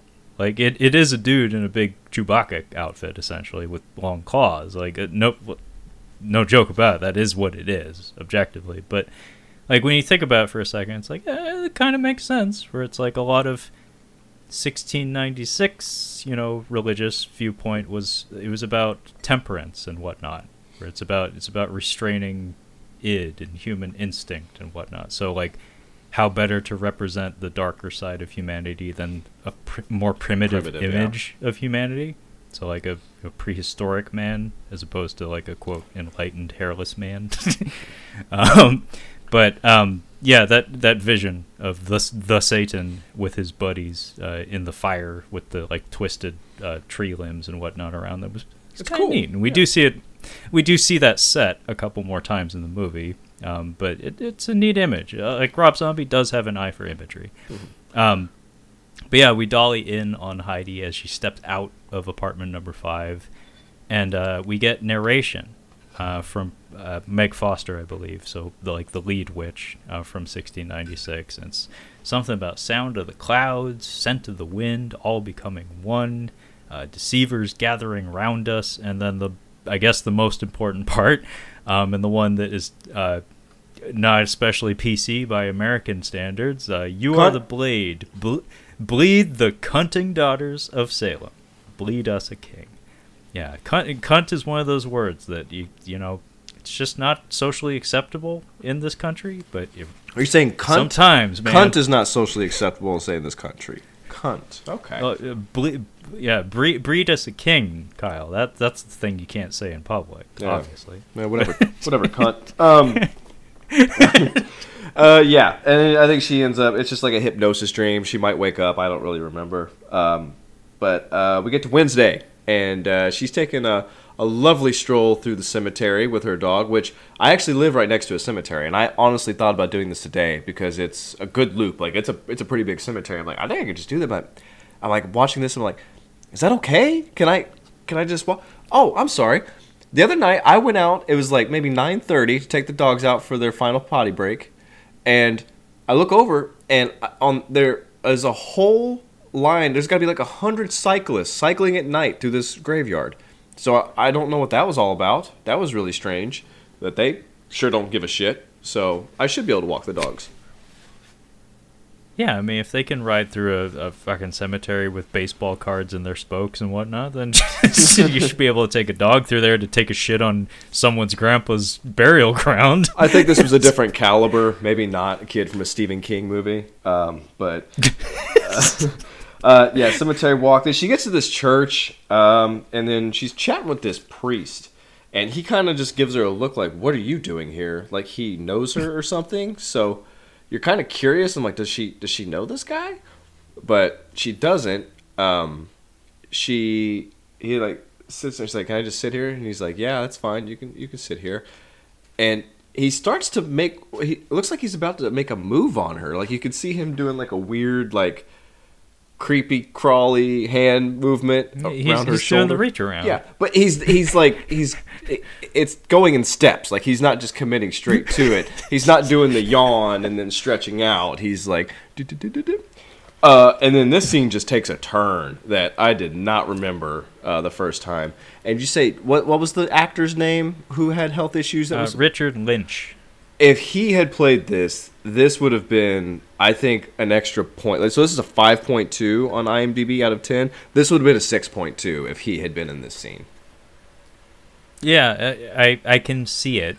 I can see it playing out in my head, and yes, he would have brought a slimy sleaziness to it, just a level of discomfort that the scene could have benefited from. But this fella does his best. But he, before he reaches around her, like puts his hand on her shoulder, like he calls her a sad girl, and I was like, that's presumptuous. And then sure enough, that's when the hand stuff starts. It's like, oh, something bad's about to happen. And yeah, it happens, because he just goes off on this diatribe about there's a war raging in heaven, and you're a great big fuck up, and Satan's not the way. And he puts her head in his lap, and we don't see nothing, but we know what's going on. We know what's going on.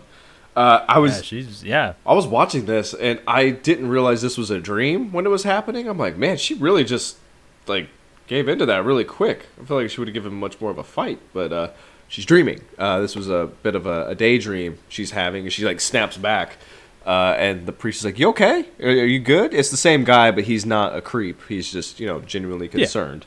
He pukes blood, by the way. Yeah, don't we all, Trevor?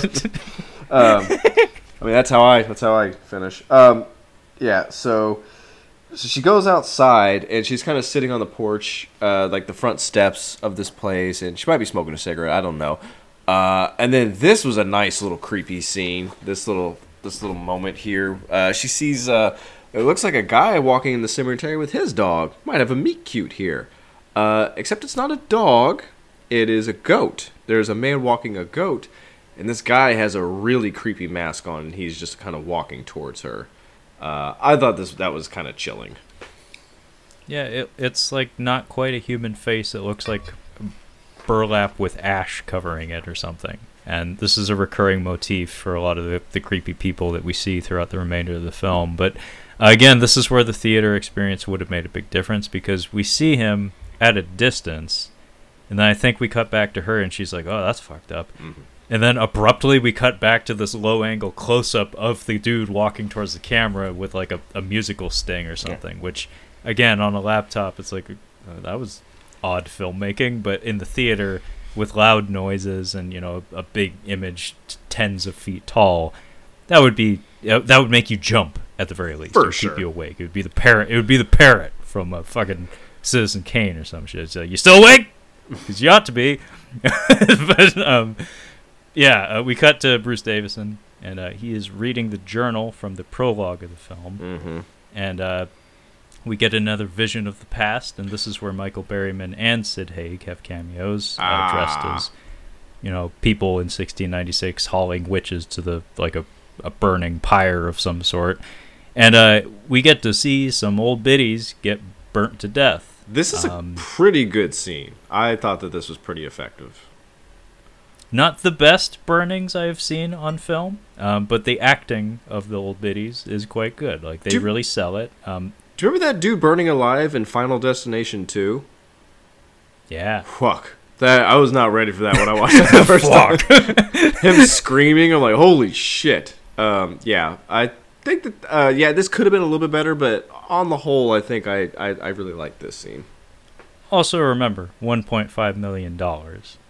Presumably shot very quickly as well. Some of the best burnings I've seen on film were, oddly enough, Silent Hill. I think it was Katie Sackhoff, the lady cop Sybil, in that, when she gets lowered onto the fire and she gets cooked before she catches fire. That fucking movie. I was like, yikes! That is not something you see all the time. The actual cooking before they get immolated, before they actually catch fire. She's popping up in all kinds of things I'm watching. It's funny. I think it was either in The Mandalorian or Boba Fett, one of those two. I think it was The Mandalorian. I think, yeah. And then I think she was in The Mandalorian. She's in an episode of Workaholics. She's got range. She's very talented. She pops up in the damnedest of places. Yeah. I mean, I know it was like Battlestar Galactica was an early big hit for her, but funny enough, I think she was in Halloween Resurrection. Oh. I could be wrong on that, but I think she was in probably the worst Halloween film. So congratulations, Katie. Hey, dude, we haven't you burn good. We haven't seen Halloween Ends yet, so we can't say that that's the worst Halloween yet. I've seen exactly one assessment of it so far, and it was from a horror superfan, which is a very particular type of person who pretty much can jerk off to any Halloween film. And has. And they have. Yeah. But I don't know if they could finish to this film. So I read there was an interesting thing about like when reviews start coming out. So there's like it's not a rule necessarily, but it's kind of like a rule of thumb. It's like, this is kind of the thing. If a movie's good, they'll release reviews like 2 weeks before. If they're like released like a couple of days before, it's like they're not trying to drum up any kind of hype for this movie. They want this to just happen, get over with. And apparently the reviews for this film were like the day before, basically. Like the official reviews. Yeah. Yeah, that is not a good sign. Generally, if a studio is confident in a film, yes, they will provide advanced screening to the press. If it is not, they will deny that until the last minute, until the full release date. And if they're super serious about like, this is a stinker, we got to protect it all the way down to the wire, they will place a review embargo. What's the trick? They will bring in the lawyers if you start putting out reviews prematurely. Wait, what's the trick? Did his card decline? No, it approved? Okay, you can go watch the movie. You're good. Done now. You're gonna enjoy it. It's gonna be great. We don't care. We've already got your fucking money. Well, fortunately, they're releasing it. I think they're releasing it on Peacock, so it doesn't fucking matter. I'm already paying for it. But yeah, so doing some research. I'll move on from the flashback toward they're burned alive, basically, and I believe there's a curse put on. I think maybe she's speaking a curse as she's dying, the main witch. Yeah.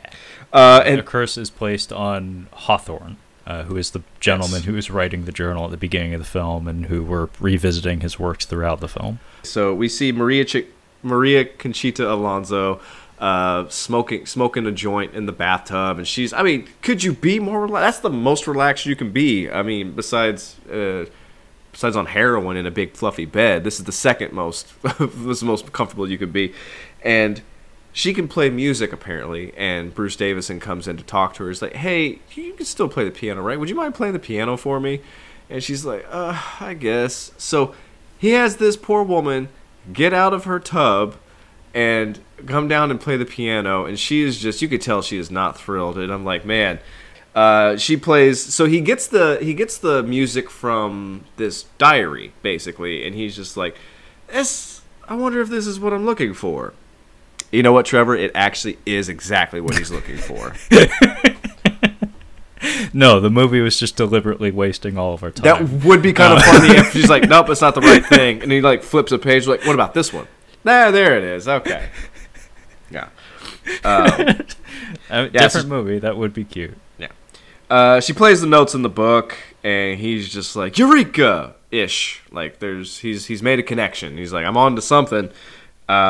And then I think we get Sheri Moon Zombie being late for work. I think she's been kind of in a bit of, I don't know if she's just been sleeping a lot, and I don't even know if she's late. I think she might have missed a day or two of work, it seems. And you can see there's a bit of a concerned look on the Hermans. They're kind of like, oh, here she is, like, hey, how you doing? And she's not really receptive. Like, you can tell she's kind of like Adam Sandler in Click when he's on autopilot. He's just kind of...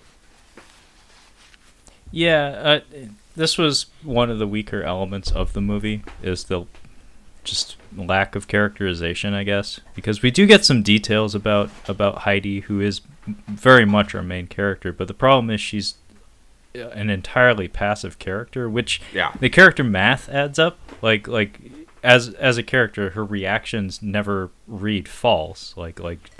She behaves appropriately. Only problem with that is that it's difficult to engage with as a viewer, where it's like you feel like you're left wanting a little bit more. Like there needs to be some more engagement from our lead performer, because she's literally sleepwalking through most of this movie, and it feels like a missed opportunity, because it's like, I guess she's supposed to be a victim throughout this entire movie, but because her reactions are so muted to everything, it's a lot harder to sympathize with her. we just needed a little bit more, I guess, like in terms of who she is and how she feels, especially about the things that are happening. Because she, like, we continually are made aware that, like, she feels ill or she's unnerved by things, but it's so muted that it just doesn't read that well on film. But yeah, she goes to the station and she's very late, or she's missed a couple days or something, because Ken Foree is actually a little bit prickly about it. And we learn here through the broadcast, Ken Foree reading on the air, that the Lords of Salem, the band who apparently produced that record that they played, are coming to town. Who the fuck's showing up for that? But it's a free concert, so, you know, some old biddies will show up because they don't know any better, and they're bored. I was going to say... and bingo is closed. I know one Powerman 5000 song, and they were at they were at a festival. I'm like, I'll go watch them while I'm here, but I'm not going to go see them. And that song, that one song that they have, is a banger. Like, it's really good. This song that they play the song that they play for the radio station is not good. So yeah, the Lords of Salem, they're coming, and they're going to be performing a free concert, and they play the music again on the air. Oy. And Heidi gets sick. Like, she excuses herself from the booth, and we get toilet count number 4. She's sitting in the public toilet. It's like Mambo number 5, toilet count number 4. I'm telling you, I noticed there were a lot of toilets in this movie. Yeah. Yeah, she's sitting she's toilet adjacent. Well, she's got her...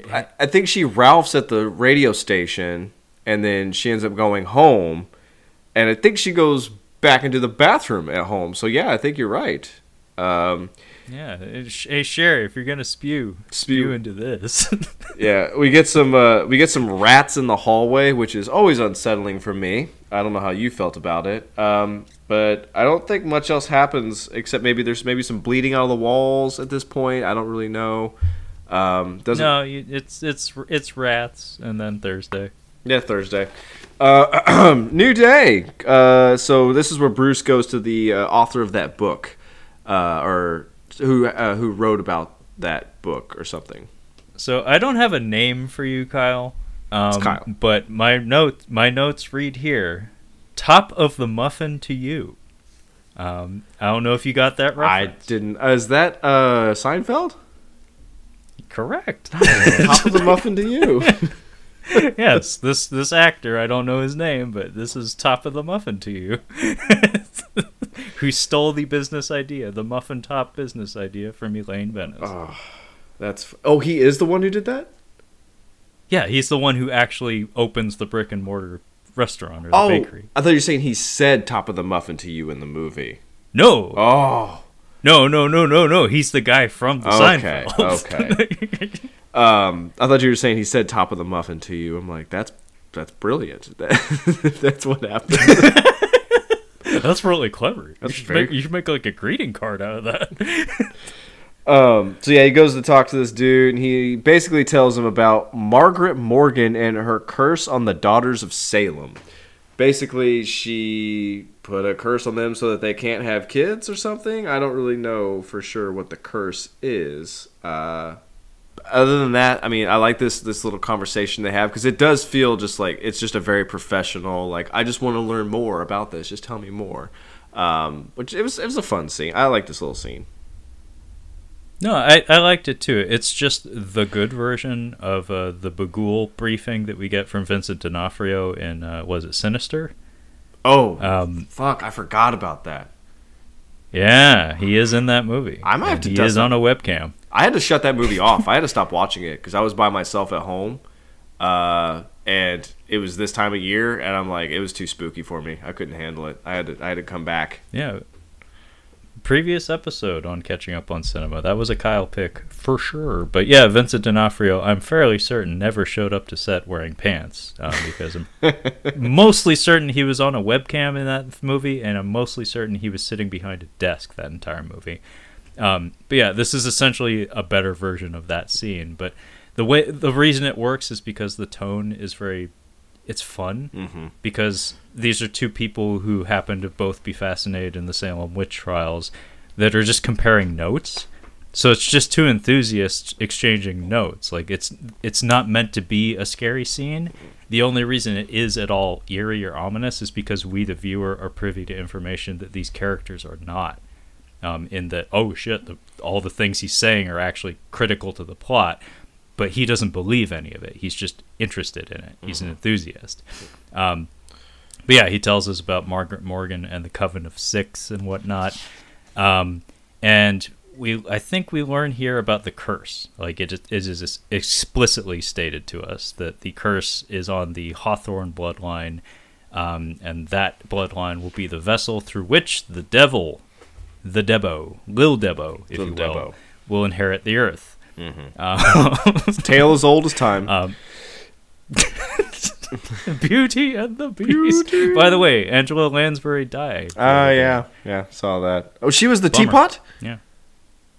Yes, she was the teapot. She was Bedknobs and Broomsticks. She was Murder, She Wrote. Dude, that was a big old show that I actually watched a time or two. That's a fun one. That's a cozy show. I have to send you this little Reddit video of a guy filming his drunk wife doing karaoke to the the really peppy song from Beauty and the Beast when they're getting everything ready for her. It's super fun. Be Our Guest? Be Our Guest, yes. She's doing the voice perfectly. It's just on point, but it's a really funny video. I got you. Don't worry. Yeah, I know I mentioned it on the episode, but she was also the original stage performer of the Sweeney Todd musical. Was she Mrs. Lovett? Yes, she was. Nice. I remember listening to the original cast recording before we did that episode just because I was curious what the tone was like, and I was like, yeah, that is definitely that teapot singing that song about them pies. Them shitty pies in London. Those shitty pies. They're the shittiest pies in London. The shittiest pies in London. The shittiest pies in Blackpool. But yeah, is there anything else you want to say about the curse? Because I gotta talk about Herman in this next. Heidi at Herman's. Ugh, this piece of shit. So she's staying with Herman right now, and did you catch? He brings her in a warm beverage in a mug.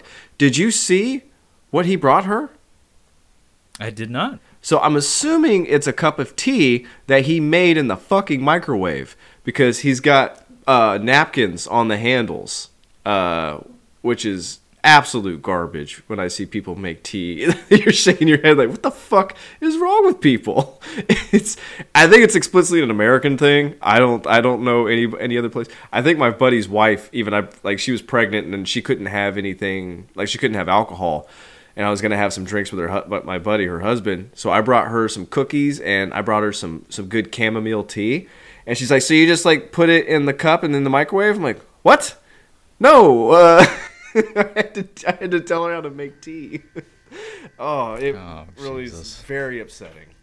She didn't. Yeah, to our foreign listeners, to our non-American listeners, America, the land of microwave tea and coffee pot ramen.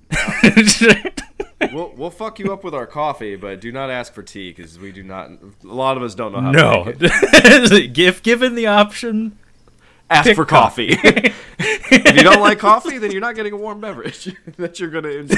Yeah, then that's it. You ain't drinking anything. So they're kind of having this moment on the couch, and you can see he's concerned, and we learn she basically says, "Look, I'm clean." And we know she's not clean from booze, but the way she puts it, it's like, oh, that was likely a Narcotics Anonymous, not necessarily Alcoholics Anonymous, that support group that she was at. She's had an issue with other substances. So considering the way she's been acting, the boys are actually concerned that she's back on the drugs. And she ends up coughing up some blood here, and I was not expecting this scene to go the way it does. This is kind of interesting how this plays out. Yeah, we get a hallucination or an absolute nightmare because she starts coughing up blood, and Herman, starts telling her, like, try to get yourself together. I'm going to call an ambulance for you. He's doing his best, and the tension is ratcheting up because, like, she's spewing blood, and, like, the soundtrack is kind of ratcheting up and whatnot. And then we cut to her POV, and we see there are a trio of monster doctors. They're dressed in like surgical gowns with masks, and they all have that burlap or ashen texture to their face that the fella at the park had. And then one of them touches Herman on the shoulder, and his eyes roll back in his head, and he's incapacitated. And then the three doctors jump her, and in a sequence that reminded me of the David Cronenberg's The Fly, they start tussling with her, and they tear a worm-like creature out of her midsection. Like, bare hand, just yank it out of her. And it's pretty grisly. Like, it's effective. I'll just say that much. Like, this movie is not without its strengths, and some of this trippy imagery is chief among them, if you ask me. It started to remind me of Marilyn Manson's video for The Dope Show, which is, any Marilyn Manson video is pretty crazy from the 90s, if you can catch it. He was very much known for having awesome music videos. So yeah, this was an interesting scene, but it's a crazy dream that she is having. But go ahead. Guess where she ends up? Oh, yeah, she ends up at the door with two skulls on it. She's getting some drugs. Yeah.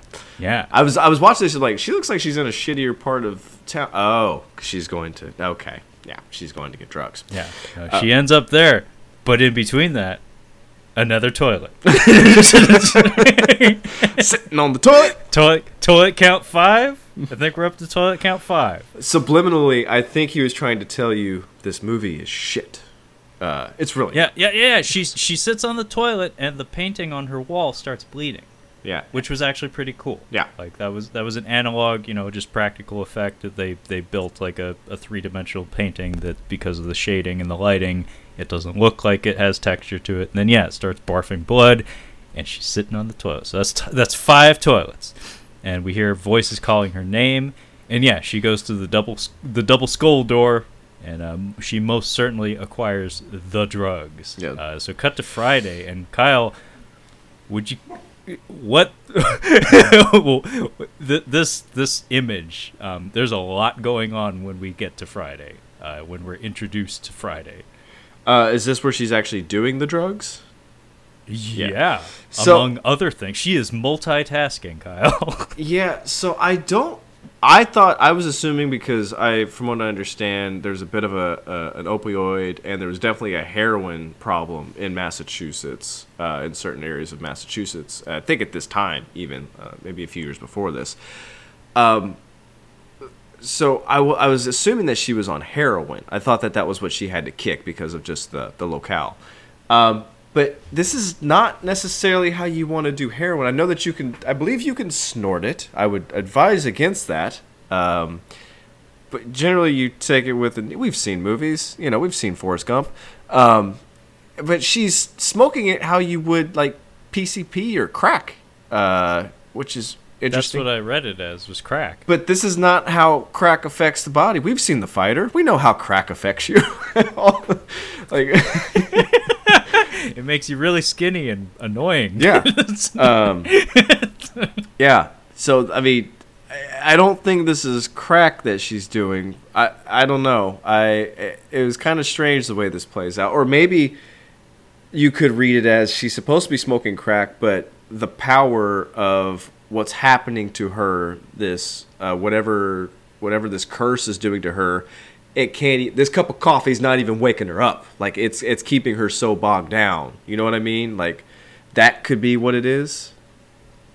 Could it be like meth or something? I don't know very much about drugs, and especially the aesthetics of drug use. Well, here's the thing, Trevor. Crack or meth, she's going to be up. Have you talked to somebody who's been on either one of those things? It's their motor mouth. There's a high energy. She's even lower energy. I have walked the streets of my hometown a few times, Kyle. Yes, you should. Yeah. So heroin, and you've seen what heroin does to people. You can basically lean backwards and almost. I've seen an Eddie Griffin stand-up show. I forgot about that. That was dark.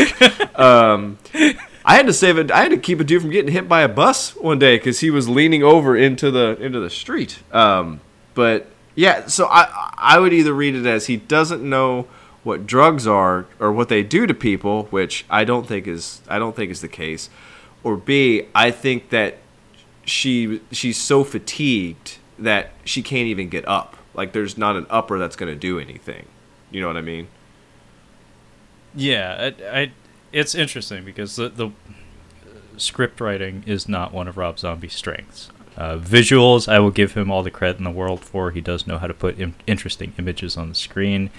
Directing actors, he does, given the right context, he knows how to get people to where they need to be to play out the scene and whatnot. But when it comes to plotting and pacing out a story and like creating a clean and tight narrative, I think there are some weaknesses there because, especially in 2022, this is one of those major character details that they would find some way to really emphasize as being like metaphorical to some degree or being an analogy of some sort, like that really deeply ties into the core themes of the story.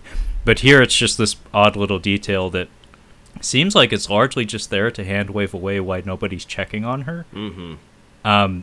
But beyond that, it doesn't really contribute anything. It's very odd because it's such a major thing.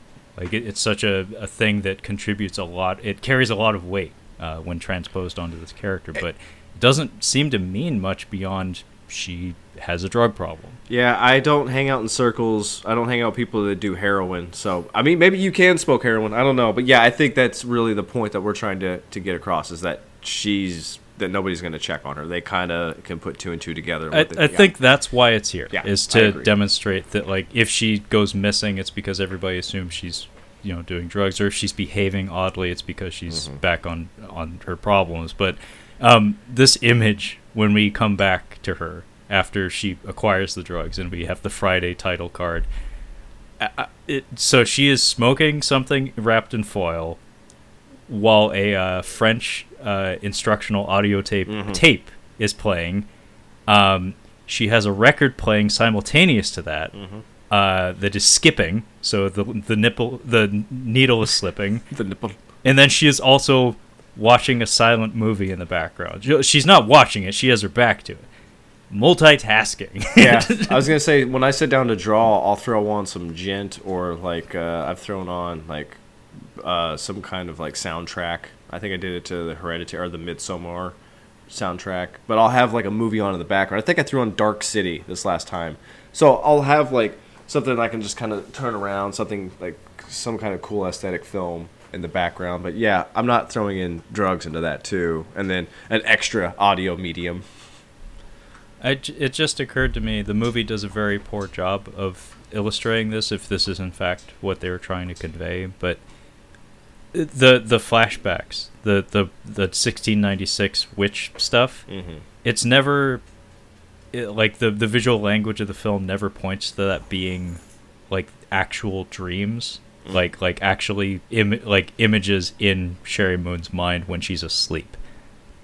Like the movie never tells us that. But what if she's trying to stay awake or something because that's what's in her head when she goes to sleep? That would be something. Because that's a fuck ton of noise in the room. Like that's so much energy and activity. Like it's like maybe that's where the upper thing comes in, is that she's trying to keep herself from falling asleep. I don't know. Instead of Nancy taking caffeine pills, she's like, "Hey, I know how to stay up." Yeah, that would make sense. Exactly. And that could actually be like kind of a nod to to Nightmare on Elm Street. Yeah.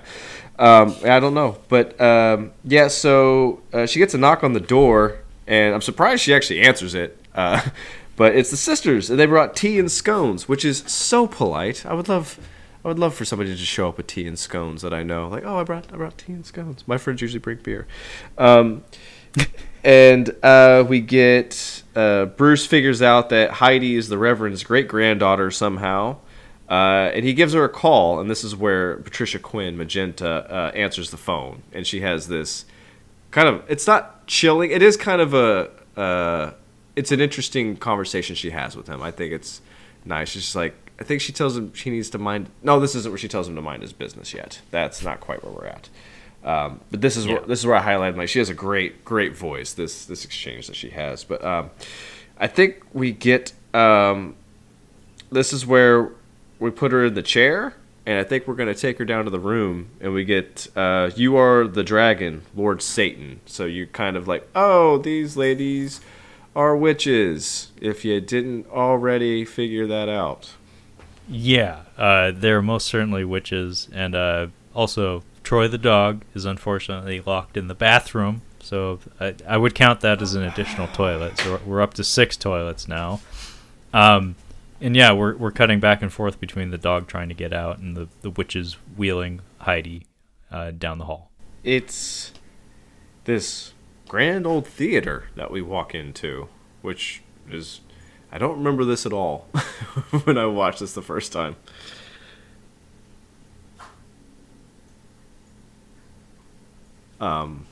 Yeah, so she walks into this big old theater, and her face is painted now. It's the cover of the film.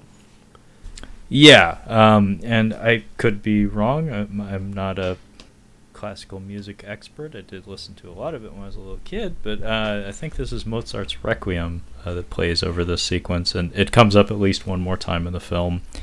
But yeah, the apartment door opens, and when Sherry Moon steps into it, like she's carted over there by Lacey and her sisters, it's an ornate hall that she walks into, and she ascends a staircase, and we can see off in the distance there's a figure waiting for her at the top of the stairs, and it looks like a meat baby. Yeah. It looks like a character from Earthworm Jim. It looks like Doc Duodenum. If you've ever played Earthworm Jim, It looks like something now, fat bastard would find appetizing. Yeah. Yes, you would definitely want this meat baby to get in his belly. Correct. But Kyle had mentioned, I think, put a pin in that towards the beginning of this recording, and I think this is the right time to mention it. The subject of a little person, in reference to Rob Zombie, had come up, specifically the film 31. Now, I believe the way they achieved this effect, I have to assume it was a little person or a child in a makeup appliance, like in a prosthetic monster outfit. But there was one line of throwaway dialogue in one of the radio sequences that I felt the need to point out. Mention of a Mexican dwarf is actually mentioned during one of those like montages of our radio station people, so Sherry Moon and Ken Foree and the other guy, and I think it's funny that that's just a throwaway line that's in there, but then we get to 31, and lo and behold, we have an actual Mexican dwarf as part of the main cast of the film. What did you think of the meat baby, Kyle? It was very unsettling. Yeah, what did you think of what it does? So I don't understand what it does. What exactly did it do?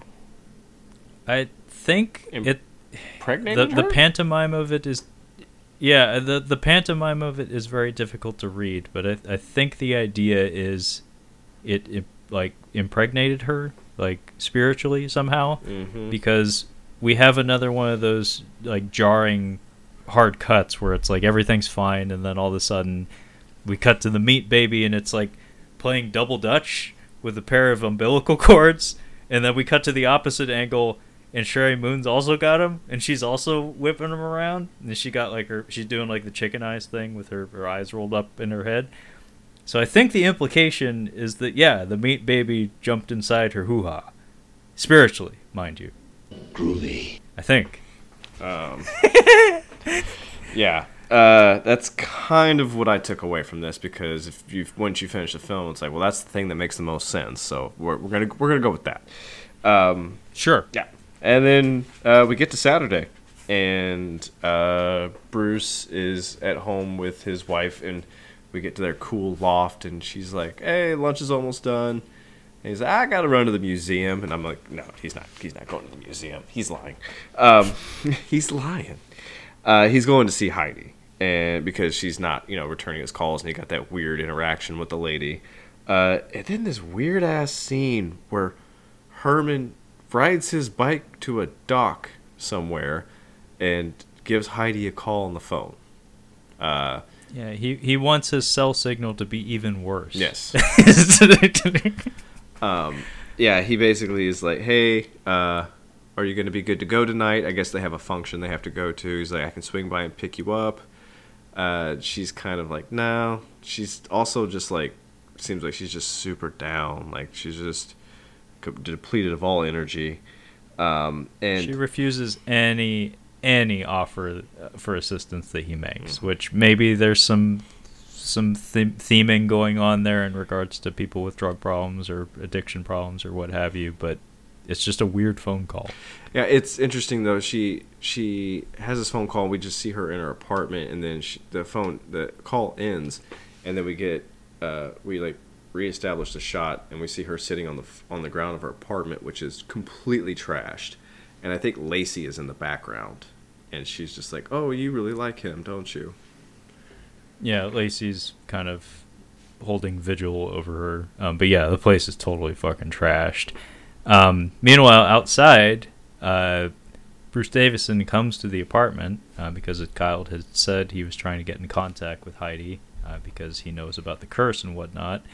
And instead, he meets Lacey outside, who is like sweeping or something, which with a broom.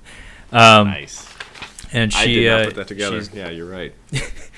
She claims that Heidi is not home, but he should come in and have tea. And an American offering tea? That's suspect. Tea with her and her sisters.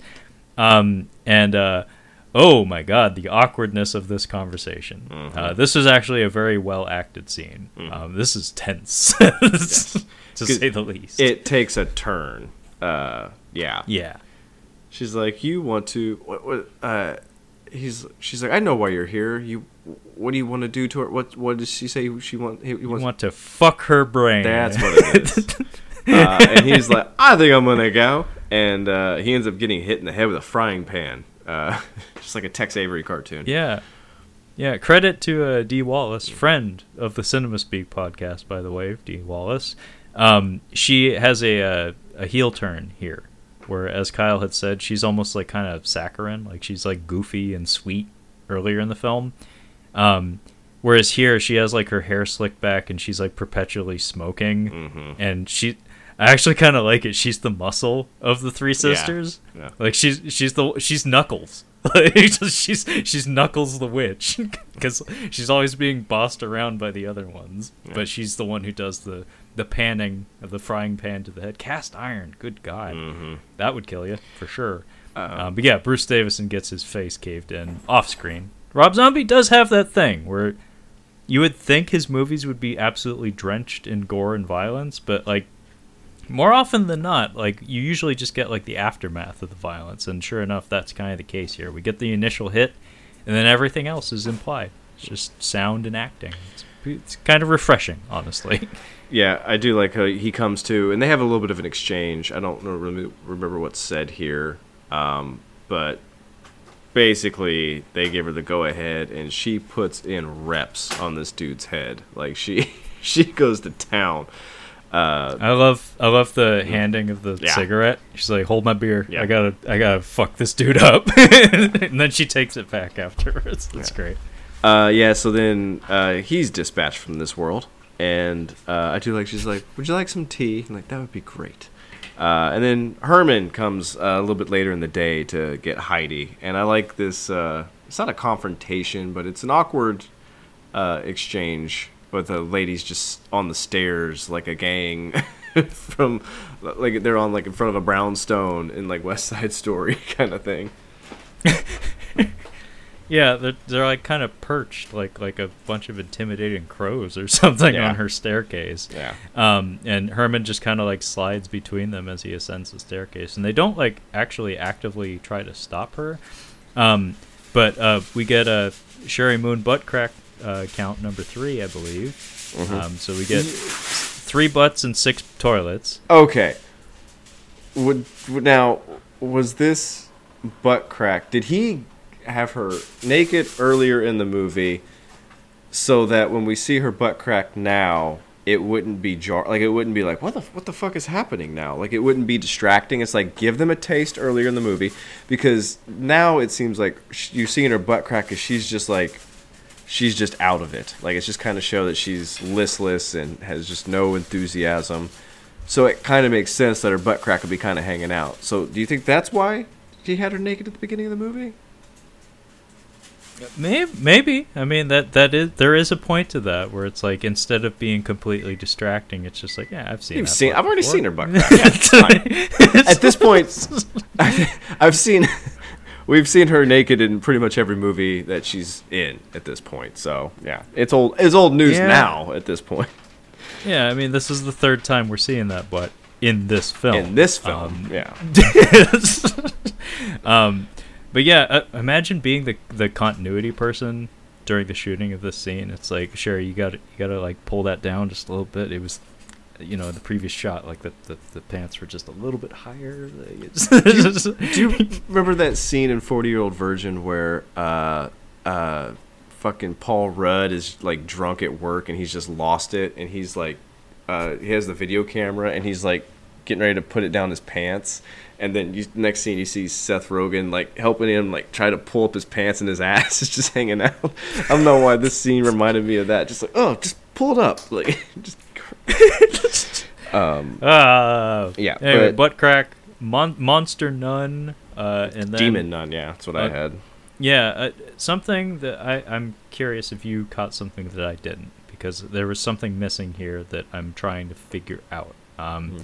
So Herman, the resolution with Herman, he goes to the door, and if memory serves, Sherry tells him to leave, basically. She's like, no, I can't see you, you gotta get out of here. And then I think one of the other witches is in there with her and is kind of like hovering over her. And so Sherry like doesn't let him in, and he's stuck in the hallway, and then Lacey comes around the corner and says, hey, come here, Herman, I want to show you my butt. And then the scene ends. And then the very next cut is Herman bringing Heidi to the concert hall. So what happens? What transpired? So what happens is she's just like, I think Lacey comes upstairs and she's like, just wait outside for her, Herman. She'll come. Like she'll go with you to the theater, because that's where she's supposed to be going, is to this theater. So they take her there, and then the rest of the film plays out at the theater, basically. So I think they were just like, she's going to end up there anyway, so what does it matter? Like, that's where it's going to go. That's what I was kind of putting together. I guess I was like trying to figure out like is he somehow involved or something, because they do give each other like a knowing look as she's going into the venue without him. Because like I'll just read my notes here. It says Herman brings Heidi to see Ken Foree in the alley outside the venue. Heidi says bye as she goes into the concert hall. She and Herman shoot each other a look, and then she goes in the door. He stays in the alley. So I don't know what the fuck that was. Maybe that's just a gaffe in terms of like editing and filmic language, but it was a weird thing to me. Yeah, maybe it was explained to them. I don't know. Also, the one Herman, like he kind of got like touched by the demon things. Like I think he passes out or whatever. So yeah, in that one vision, the doctors touch him. Yeah. And I don't know, but I'm grasping at straws here. But one other theme that just came to mind a couple minutes ago was like, I don't have the mental wherewithal to go over it, but like maybe the witches are symbolic of like toxic community or something. Or like, because she just happens to meet this group of strange people, and then gets back into old habits, or basically has bad things follow her, and like as she comes into those new relationships or something. I don't know. It's like the people you associate with like have a big influence on the course of your life. Anyway, yeah, she goes into the concert venue, and then we get a lot of fucked up shit. Yeah, I literally have Satan come to us. We are ready. The theater is it's basically like one of those jerk off theaters. Basically, that's how many people are in this audience. That's how sparsely very widely spaced. Yes. Yeah. Very widely spaced. And I guess it's the Theater of the Daughters of Salem. It's not really clear what it is, but the witches have taken the stage, and we get Meg Foster. She's out there kind of running the show. The OG witches show up. Yeah, the original witches show up. And I literally have just down final stuff because there's no way to describe what happens in the rest of this film. Yeah, I'll give you a best of Okay. highlights, I guess. So the curtains, when the curtains go up, the backlight, the super intense backlight that almost reminiscent of like a Close Encounters of the Third Kind when the spaceship lands at the end. Mm-hmm. Very cool. Very cheap effect, but very striking from a visual standpoint. And then Mozart's Requiem starts up again, and we get our trio of witches kneeling on the stage. As Kyle had said, Satan, come to us, we are ready, they chant. And then miraculously, through a fog machine and a massive backlight, the original 6 witches, who are long dead at this point, appear behind them. And then the Lords of Salem music, that droning tune, starts playing. And all the people in the audience who are not lit, so you can't see details, everybody just starts stripping. Mm-hmm. Like all the clothes come off. And we don't see any details or anything, but you know what's going on. And then we cut to what I called the 2001 bed, as in the finale of 2001: A Space Odyssey. Very much reminiscent of one of the final shots of that movie. It's definitely a nod, for sure.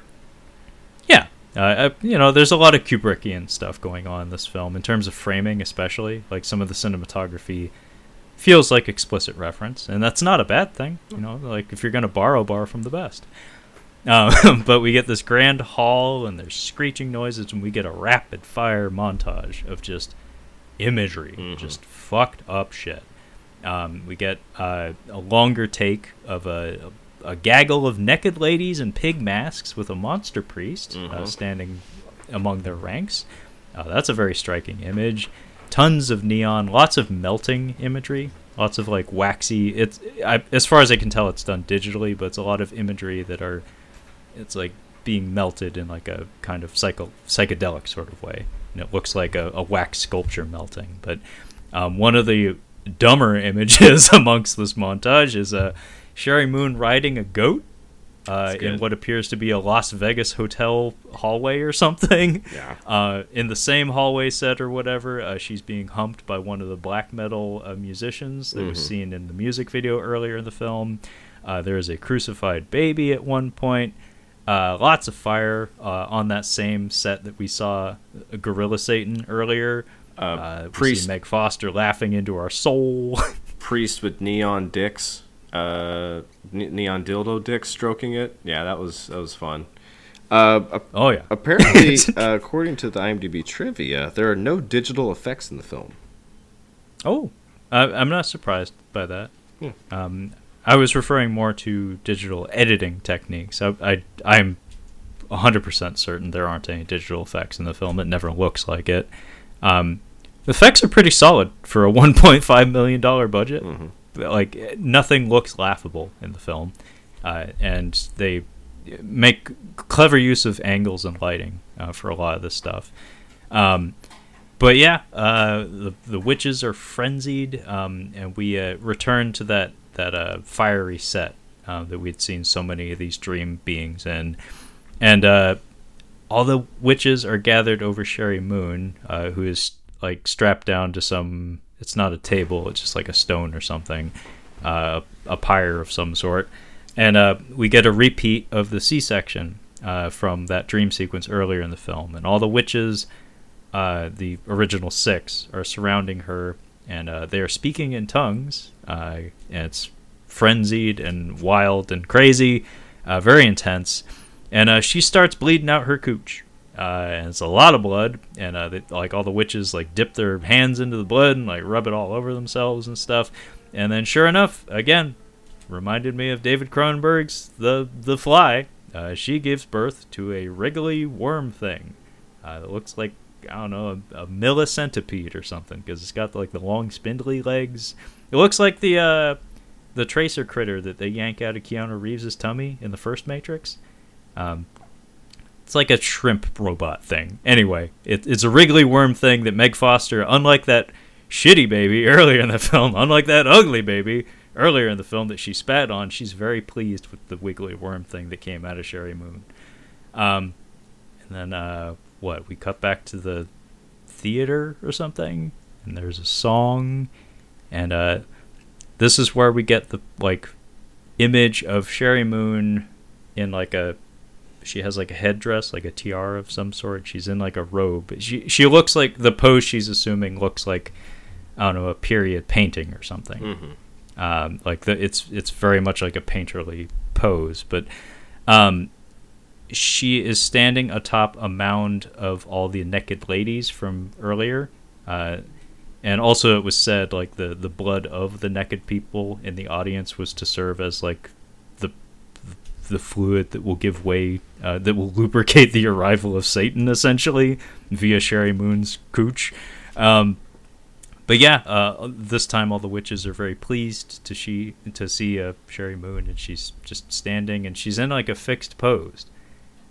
I don't really know what it means, but she has a swirling light behind her that looks kind of neat.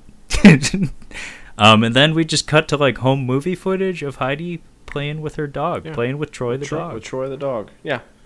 Yeah, and that's the end, except for the news report over the credits. Yeah. The news report of the credits basically says that there was a mass suicide at a theater. I don't remember what the name of the group is, but they're just like, there's a bunch of dead people. There's like 48 dead people in the theater. Also, Heidi's missing. We don't know where she is. If you've seen her, call this number. And then we get the credit sequence with all the. I like this in the movies where we get that, like the actors, like you get like a little snippet of them from the movie with the actor's name. We do that for all these actors, which is fun. Yeah, I always think of Top Gun and Predator when I think of that particular style of credits. There's that kind where you just have like B-roll footage or outtake footage and like freeze frames and stuff with like, I don't know, an oldie song playing over the cast and stuff and like showing their names and stuff.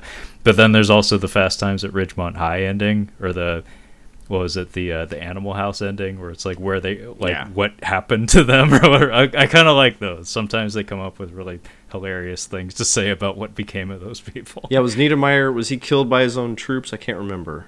I think so. Yeah. I think he got fragged in the Nam or something. I want to rewatch that movie. I always think about John Belushi and them singing Louie Louie after they do the pledges. It's a really funny scene. But yeah, that's the whole thing. I don't think So this ending, Kyle, this is very much in your wheelhouse. Mm-hmm. How did you feel about it? I felt great about it. It's a great ending. It's fantastic. Because it's like at one end it's just like, oh, it's just a mass suicide. I'm like, oh, so it was a bunch of crazy people. Like none of this really even happened. It's like, but she's missing. And like, oh, okay, maybe there is more to this. I like a non-happy ending for movies like this. So I was very much happy with this ending. Yeah, I mean, Satan exists now. If all that crazy imagery was to be believed, Satan is a wriggly worm creature that comes out of a zombie. Yeah, I don't understand. It's like people. It's like, so the Christian devil exists, okay, but that means that the Christian God likely exists. And I don't know if you've read the Bible. Spoiler alert, but it doesn't go well for people who are into hell at the end of it. Goes really bad. So really putting your eggs in the wrong basket there. Yeah, so it's like one of those endings that's like, I wonder what the world will look like tomorrow if Satan walks among us. Like, shit. Keanu Reeves lights a cigarette. Oh, they're doing another Constantine movie. I just remembered. With him? Or Oh wow. Yeah. At least that's what I've heard. Interesting. Yeah. Interesting, because I mean it's known that. I mean, I've read a few Hellblazer comics over the years. The comic version of the character is meant to be modeled after Sting, not the wrestler, the musician. It makes no sense either way. So okay. Yeah, but it's just interesting that they're continuing with Keanu. Although maybe he has a contract with Warner Brothers or something, because I know The Matrix was a Warner Brothers thing. Probably. So I wouldn't be surprised if they're pulling some strings. They're kind of in dire circumstances right now, as far as I know. That Black Adam movie has to work. Like, it has to sell. I think I actually like this movie coming out the other side. You think? I think so. I think that it's corny enough in certain areas that I can get, I can enjoy that. I like the sets. I love the aesthetic. There's really interesting sequences in here, just interesting scenes, and it's pretty breezy for what it is. It has just notes of bizarreness. There's some legit chilling moments. I'm not crazy about the performance. I think that's the thing that's the most lackluster in this movie, is the performances aren't that great for me. But I think there's enough here that I might actually throw this into rotation around this time of year. That it works. It works enough for me. I'm not saying it's a great movie. I'm not going to say that at all. I think it's probably his best movie. But there is something. I feel like this should be this is going to go to the Criterion collection. It's just going to be one of those. It's kind of one of those oddities. It's just like I'm drawn to it for some reason, and it doesn't really make sense. It shouldn't be that enjoyable, but I kind of came out the other side liking it. I'm happy to hear you say that. Like, that's part of why we do the show, is to check out things that are on the to-do list, and this one clearly was for you especially. I don't know if I liked it, but I find I have nothing bad to say about it. So it's like I can't shit on this movie, so I can't trash this movie. So it's like, maybe that means it's not bad. Like, maybe that means it's actually kind of good. Well, it's kind of, it was like, kind of after watching The Lure, it's just like, I get through it, I'm like, that was kind of bizarre. I didn't like the whole thing. I had moments that I liked, but like, I think I liked it on the other side, but I'm not sure why exactly. I might have to watch it again. Not now, maybe a little bit later, but yeah, maybe in a few years. maybe I'll dust it off next year. But yeah, there is something about it this second time. I realized the first time I tried to watch it, I think we were having wine, and I thought, oh, I can just watch a Rob Zombie, because you kind of have to lubricate your way into a Rob Zombie movie a little bit. So I was like, oh, but this isn't that kind of movie. This is it's not a glass of wine kind of movie. Yeah, it has a vibe to it, and in terms of direction, it's very consistent from what I recall. Like I feel like this is Rob Zombie directing with the most even hand that I've witnessed anyway, where it's like it's a very clear, focused vision, and it doesn't stray off path too often. Like, it doesn't lose track of itself and what it's trying to accomplish. So I don't know if I'd call it a great like horror film or a great Halloween time film, but it's not bad. Like, it really isn't. And I, as we're now 3 weeks deep into talking about Rob Zombie movies, it's like I'm pretty sure he's a pretty good filmmaker. Like, he's a talented guy. He knows what he's doing. It's just a matter of whether or not what he's doing works for you. And in a lot of cases, doesn't really work for me. But in this one, I feel like this is a kind of straight down the middle, like Rosemary's Baby, kind of demonic possession or witchcraft kind of movie. And sometimes shooting straight down the middle is all you need to do to get it right. I think we pinpointed a few areas where we would I would have done it a little bit differently, and I think it would have improved it. And I'm fine just leaving it at that. It's like, yeah, I can still enjoy it on the other side. Yeah. So I guess that's it for Lords of Salem. Not half bad. Very well may be Rob Zombie's best film. But we don't know what we're going to do Kyle, next. I don't know what we're going to do next week, but I have a feeling it's not going to be as good. Yeah, I mean the Twitter poll that we got 13 responses for. I'm not doing 31. We had a tie between Halloween 2 and 31. I think we know. I think it's going to be Halloween 2. Yeah. And do what must be done. Oh. I gotta get some Evil Dies Tonight sound bites. Steph is looking at me. She cannot wait to watch Halloween 2. So she's excited. Okay, I believe you 100%. You shouldn't. Okay, well, yeah. Very likely we'll end up doing Halloween 2, and we most certainly, if we have time, we'll do a review for Halloween Ends, the David Gordon Green film coming out tomorrow, Correct. I believe, in wide release.